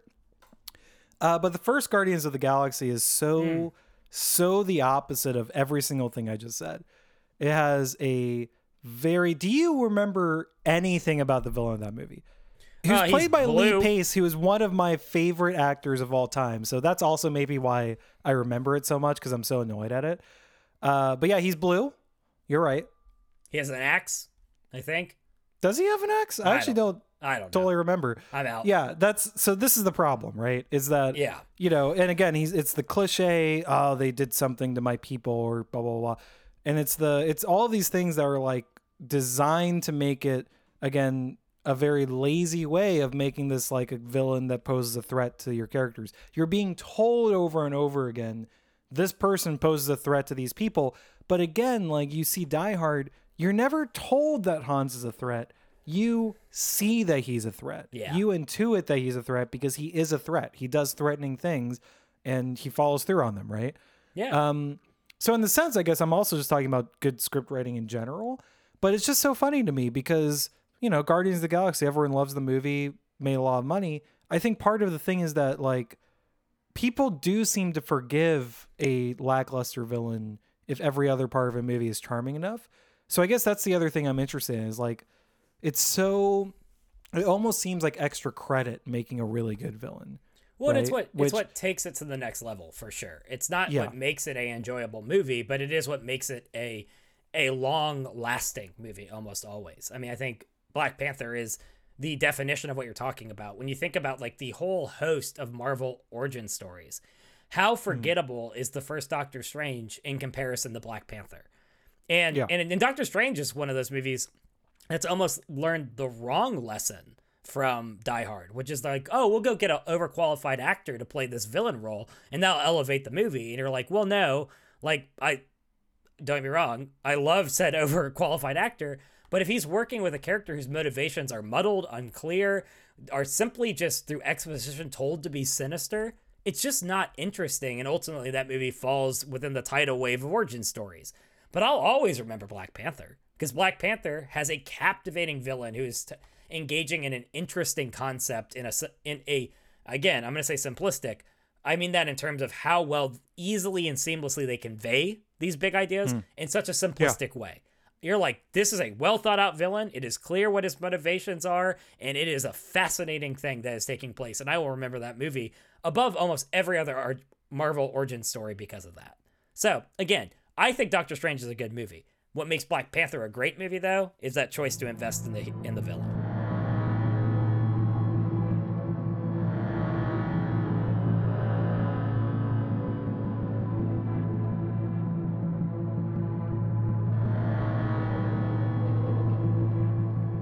Oscar Wilde wrote, "Imitation is the sincerest form of flattery," which has honestly become one of the great cliches of our time. But honestly, that's because it hits on a truth, as most great cliches do. When one uses their effort to imitate or recreate something they've witnessed, a behavior, posture, attitude, art piece, or story, that act in and of itself shows how deeply they were impacted by the original they seek to copy.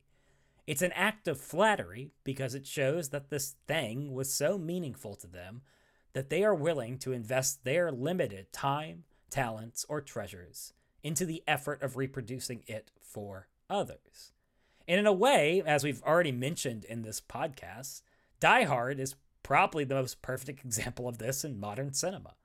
Simply put, Die Hard should be flattered because of how profoundly and prolifically it has been imitated in the action genre. If imitation is a metric of influence, it remains one of the most influential movies of the last 40 years, which, by no means am I the first one to point out. It's a running conversation in the film industry, as we've said, in boardrooms. Just think about how many movies could be summarized and pitched pretty much solely as, well, it's like Die Hard, but blank. And spoiler, there's literally hundreds of movies post Die Hard that fit this bill. Passenger 57, Air Force One, even Con Air are essentially, well, it's like Die Hard, but on a plane. Speed, well, it's like Die Hard on a bus. Speed 2, Under Siege, well, it's like Die Hard on a boat. Even recent movies like Olympus Has Fallen, well, it's like Die Hard, but in the White House. Or Skyscraper, just Die Hard in a skyscraper. Each of these is effectively just Die Hard, but with a different setting. I mean, what I'm trying to get at is that Die Hard has become truly an archetypal story in the modern action genre. It's its own hero's journey of sorts, with its framework that's been recreated as much as any movie of the last 5 decades. Which is crazy, y'all. We expect that kind of proliferation from classics like Star Wars and Jaws or The Godfather, but I doubt that many of us would naturally consider Die Hard to be in that same tier of impactful movies on a culture when it comes to the craft of cinema. And yet, again, if imitation reflects the impact of a work, then it clearly deserves to be in the same conversations as those masterpieces. So, for me, the question is why? What is it about Die Hard that has elevated it to this insane level of impact? Well, when I think about it, I think it comes down to the fundamental components that are necessary to launch a new archetypal movie. And to wildly oversimplify this, I think that those components can be kind of boiled down into 3 key things at minimum. First, there has to be a need for it in the surrounding culture. A new kind of story comes about because there's an appetite for something new, whether people actively perceive it in the moment or not. Second, the new story has to be effective and repeatable, which isn't to say that all new great stories have to be these things, but for one to be highly imitated, this idea of being something that's repeatable is clearly almost part of the definition. And then third, the story has to have a foundational element that speaks to our humanity. as this creates the strong response to it in the first place that ultimately makes people want to imitate it at all. That makes them want to retell this story. And by that, again, overly simplistic framework, I think it's actually pretty easy to understand why Die Hard became this archetypal action movie and had such a profound, outsized impact on our movie-making culture. Because when you get down to it, it checks off every single one of those boxes. In terms of need, as we've already discussed, we have to remember how bloated and quite frankly dumb action movies have become by the end of the 80s. We had reached a fever pitch of action films either being an end-of-the-world Bond-type movie or some version of essentially bodybuilder or karate instructor who's a bad actor stars in a cheap film as ex-invincible super soldier who beats up simplistic bad guys with goals that are huge, i.e. world domination, and yet never actually feel dangerous, threatening, or create any sense of stakes. End of line. I mean, just go watch the run of Van Damme, Stallone, Schwarzenegger movies from the late 80s, and in them you'll find some gems. But honestly, as you get closer to Die Hard, what you'll find more often than not is the same straight-to-DVD junk washed and repeated over and over and over again. All to say, by the time we get to Die Hard, that formula had been beaten to death, creating a clear desire for something radically different within the genre. The perfect vacuum for something as innovative as Die Hard would be. But Die Hard still needs the stick component too. To truly become an archetypal story, it still had to be effective and repeatable. And boy howdy, did Die Hard do just that. Again, just think about the bones of the movie. Using the opposite formula of those 80s movies, it created an alternative film that's wildly effective and endlessly repeatable when it comes down to its bare structure. Grab a mixing bowl and throw in high production values, technical craft, and clever writing. Throw in a hefty dose of a character who feels human and like they're anything but invincible, and then cast that character with a good actor who can do action, but not the other way around for the role. Mix him in with some turmoil created with a smart, complex, antagonistic villain cast with an equally good but different acting talent, and throw it all in a pan with a fight over small stakes that feels huge within the confines of the story, which you communicate through grounded but breathtaking action set pieces. Cook it for 2 hours, and what do you get? The most deliciously effective action film ever, with a formula that is endlessly repeatable if you just change out one or two of the flavor combinations or details in the recipe. At the core, the movie checks off that second box, perhaps better than any action movie ever made. But alas, we still need that human component for the real impact to take place. And in my mind, this is where Die Hard's innovation was truly brilliant. Simply put, in placing an average Joe at its center, it turned 80s action on its head by creating an action movie that we, as the audience, could imagine ourselves within. Jean-Claude Van Damme roundhouse kicking cyborgs isn't very relatable to me, but being stuck in a labyrinth where I have to problem solve and overcome my own humanity to escape, that is. That's a story that we can identify with. One that, despite its insanity, we can still watch and ask, how would I deal with forgetting my shoes? How would I get past glass on the floor? How would I save the day and outwit my opponent? In humanizing its action hero, Die Hard actually made it possible for us to imagine ourselves as action heroes.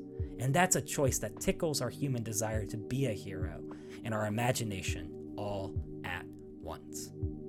I mean, no wonder Die Hard has become the archetypal action story that it is. That is the formula for a movie that's wildly effective and endlessly repeatable to its core.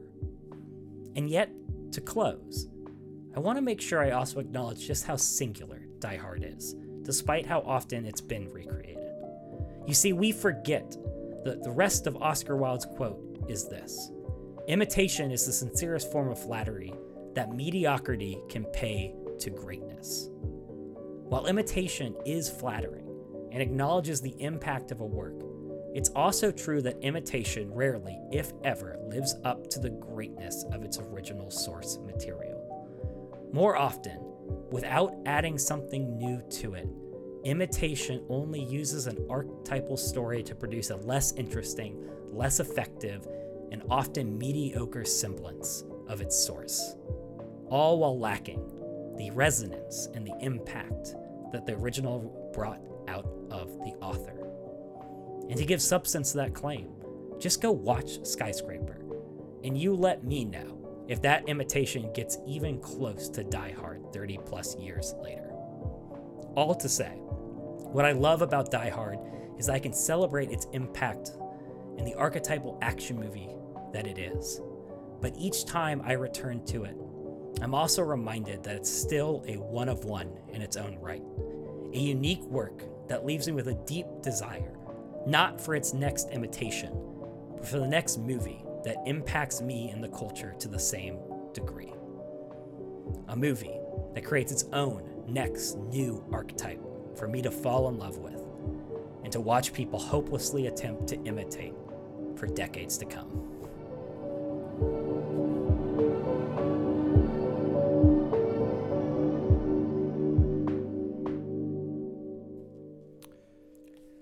So all of those YouTube channels that like Honest Trailers and CinemaSins and stuff like that. Yeah. Which I think kind of all jumped the shark maybe 2 or 3 years ago. We collectively just decided we were done.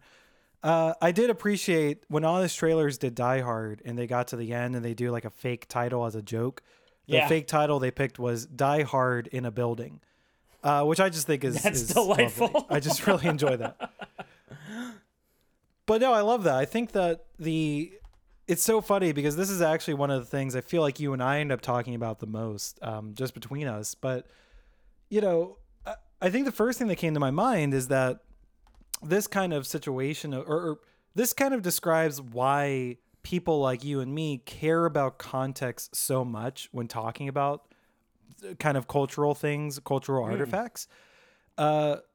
Because it's so easy for things to get swept up into the movement that they were a part of, especially if they started that in such a way that can be detrimental to people trying to go back and experience that for the first time, right? Yeah. I think like there's this weird effect that happens because, Die Hard at this point, if you think of like a true Zoomer, right? Someone who's super young and has never seen any of these and doesn't have any of this context. I'm not saying they wouldn't like the movie, but I'm saying if they were to see it for the first time blind without knowing anything, I kind of wonder if they wouldn't almost feel like, what is this? Like, this is so not what the current genre of action movies is, that it'd be easy to internally lump it into all of the things that kind of came after it. And it would almost be like, well, no, you're missing such a huge part of the story if you don't realize what it's a reaction against. Like what this did that was at the time revolutionary, that after that it was so revolutionary that after that it became kind of blasé almost, or it became possibly like, oh, well, that's just what action movies do. I like to hope that the power of the movie shines through either way. But all of that to say, I think that's why people like you and me care so much about context, right? It is exactly this conversation of what you're talking about, of like, how do these things that inspire so many things then get perceived down the line once all of that context is missing? I'm fascinated by that. Having said that, I totally think you're right, and it's so cool seeing how this became so influential, and like you said, why it became so influential. So yeah, I don't know if you have any thoughts on that specifically, or anything to go on from there. No, and obviously we'd have to poll the Zoomers to figure that out. Yeah, I was impressed personally rewatching it, how well it holds up in terms of pace and in terms of effects and stuff like that. I always think back to, we've talked about this before, Seinfeld isn't funny kind of bit. And it's because we've watched people who have perfected the craft and they've built on it and they've expanded it. And it's building on the foundation, but they're doing it better as time moves forward and advances are made, yada, yada, yada. It's actually kind of astounding that I can't think of any Die Hard with a blank movie that does it better. Like, it may have more technology Speed's and more pretty CGI. Close. I'm just going to say. Yeah, Speed is a really good movie. But that's of the same quality in terms of time and era. Yeah. It's just an astounding feat in a lot of ways. And again, I might be wrong. Maybe Zimmer's like, nope, this is boring, too slow. But it is an interesting success story for this kind of thing, where it still, for the most part, beats out any modern retelling of this story. And it hasn't aged in the way that others have. And it's kind of amazing that it is such an archetype that still stands so head and shoulders above the attempts to improve it that have come after. So, again, that's all hypothetical. We would need to do a poll, straw poll. But it does speak to how I perceive the movie. Because last point I'll make is I can think of a number of movies that were, like Citizen Kane, that I go back to. And I'm like, I know this is the foundational text for pretty much every movie that I like, from There Will Be Blood to The Godfather.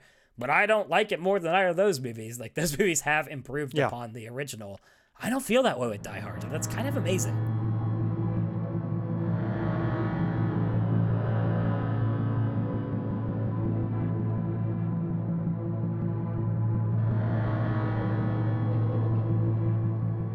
Hey everybody, thank you so much for listening. We do actually have one final question Mike and I have each prepared for each other. Before that though, I did want to let you know on the next episode of the show, we will be doing Airplane. I picked a hell of a day to stop doing crystal meth, John. The 1980 true comedy classic. The best. Maybe one of the movies I have rewatched the most in my entire life, certainly in the running. But yeah, Airplane, it's incredible. Man, I have to do the joke intro for that. Is that even possible? No. How do you? What's the bit? I don't know. Just summarize that Denzel movie where he's the drunk pilot. Just Flight. Yeah, I'll just do straight submarine flight. Just read the wiki. But that's next week. For right now, though, to close the episode, Mike and I each have a final question. Mike, why don't you go? Okay, John.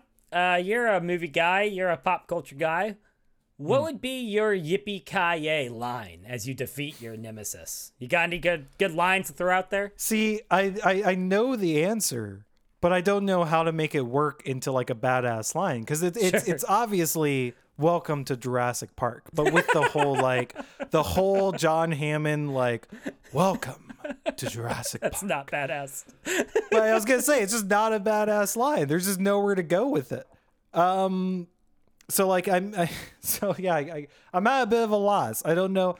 So the answer is that I would try to go for that, and it would read really weird. Like the room would just be, people would just be very unintimidated, which is just accurate too. To me in that situation. Just big what? What? Yeah, just turning his head huh? We didn't talk about it, but it is worth noting. That's one of those things that has aged actually the most, but it's aged so much that I don't think it even registers how much it's aged. As a child, the character was into Roy Rogers and cowboys and Indians and stuff that is so foreign to us that it doesn't even register as something that's aged. Isn't that weird? I'm just what I is think that? I think that's true for a lot of the cinephile subtext of the movie, honestly. Yeah. The reference points. But it still works, so it doesn't really matter. Yeah, it doesn't matter. It's just funny because I didn't think about it until you said it now, but I'm I guess that is people in the 80s would have understood that reference. I don't think, I don't even know who Roy Rogers is. I would not have picked that up as a kid. I can tell you that definitively when I first saw that. Do you know today who Roy Rogers is? He's a white guy, probably.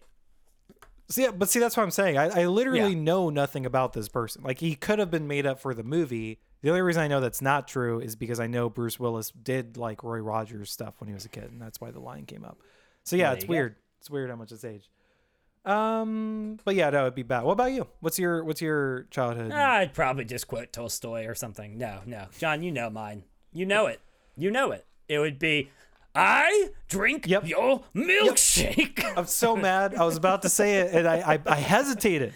No one's gonna believe me, but I hesitated for a split second. But I was like, I bet it's the milkshake thing. It's gotta be that. It has to be.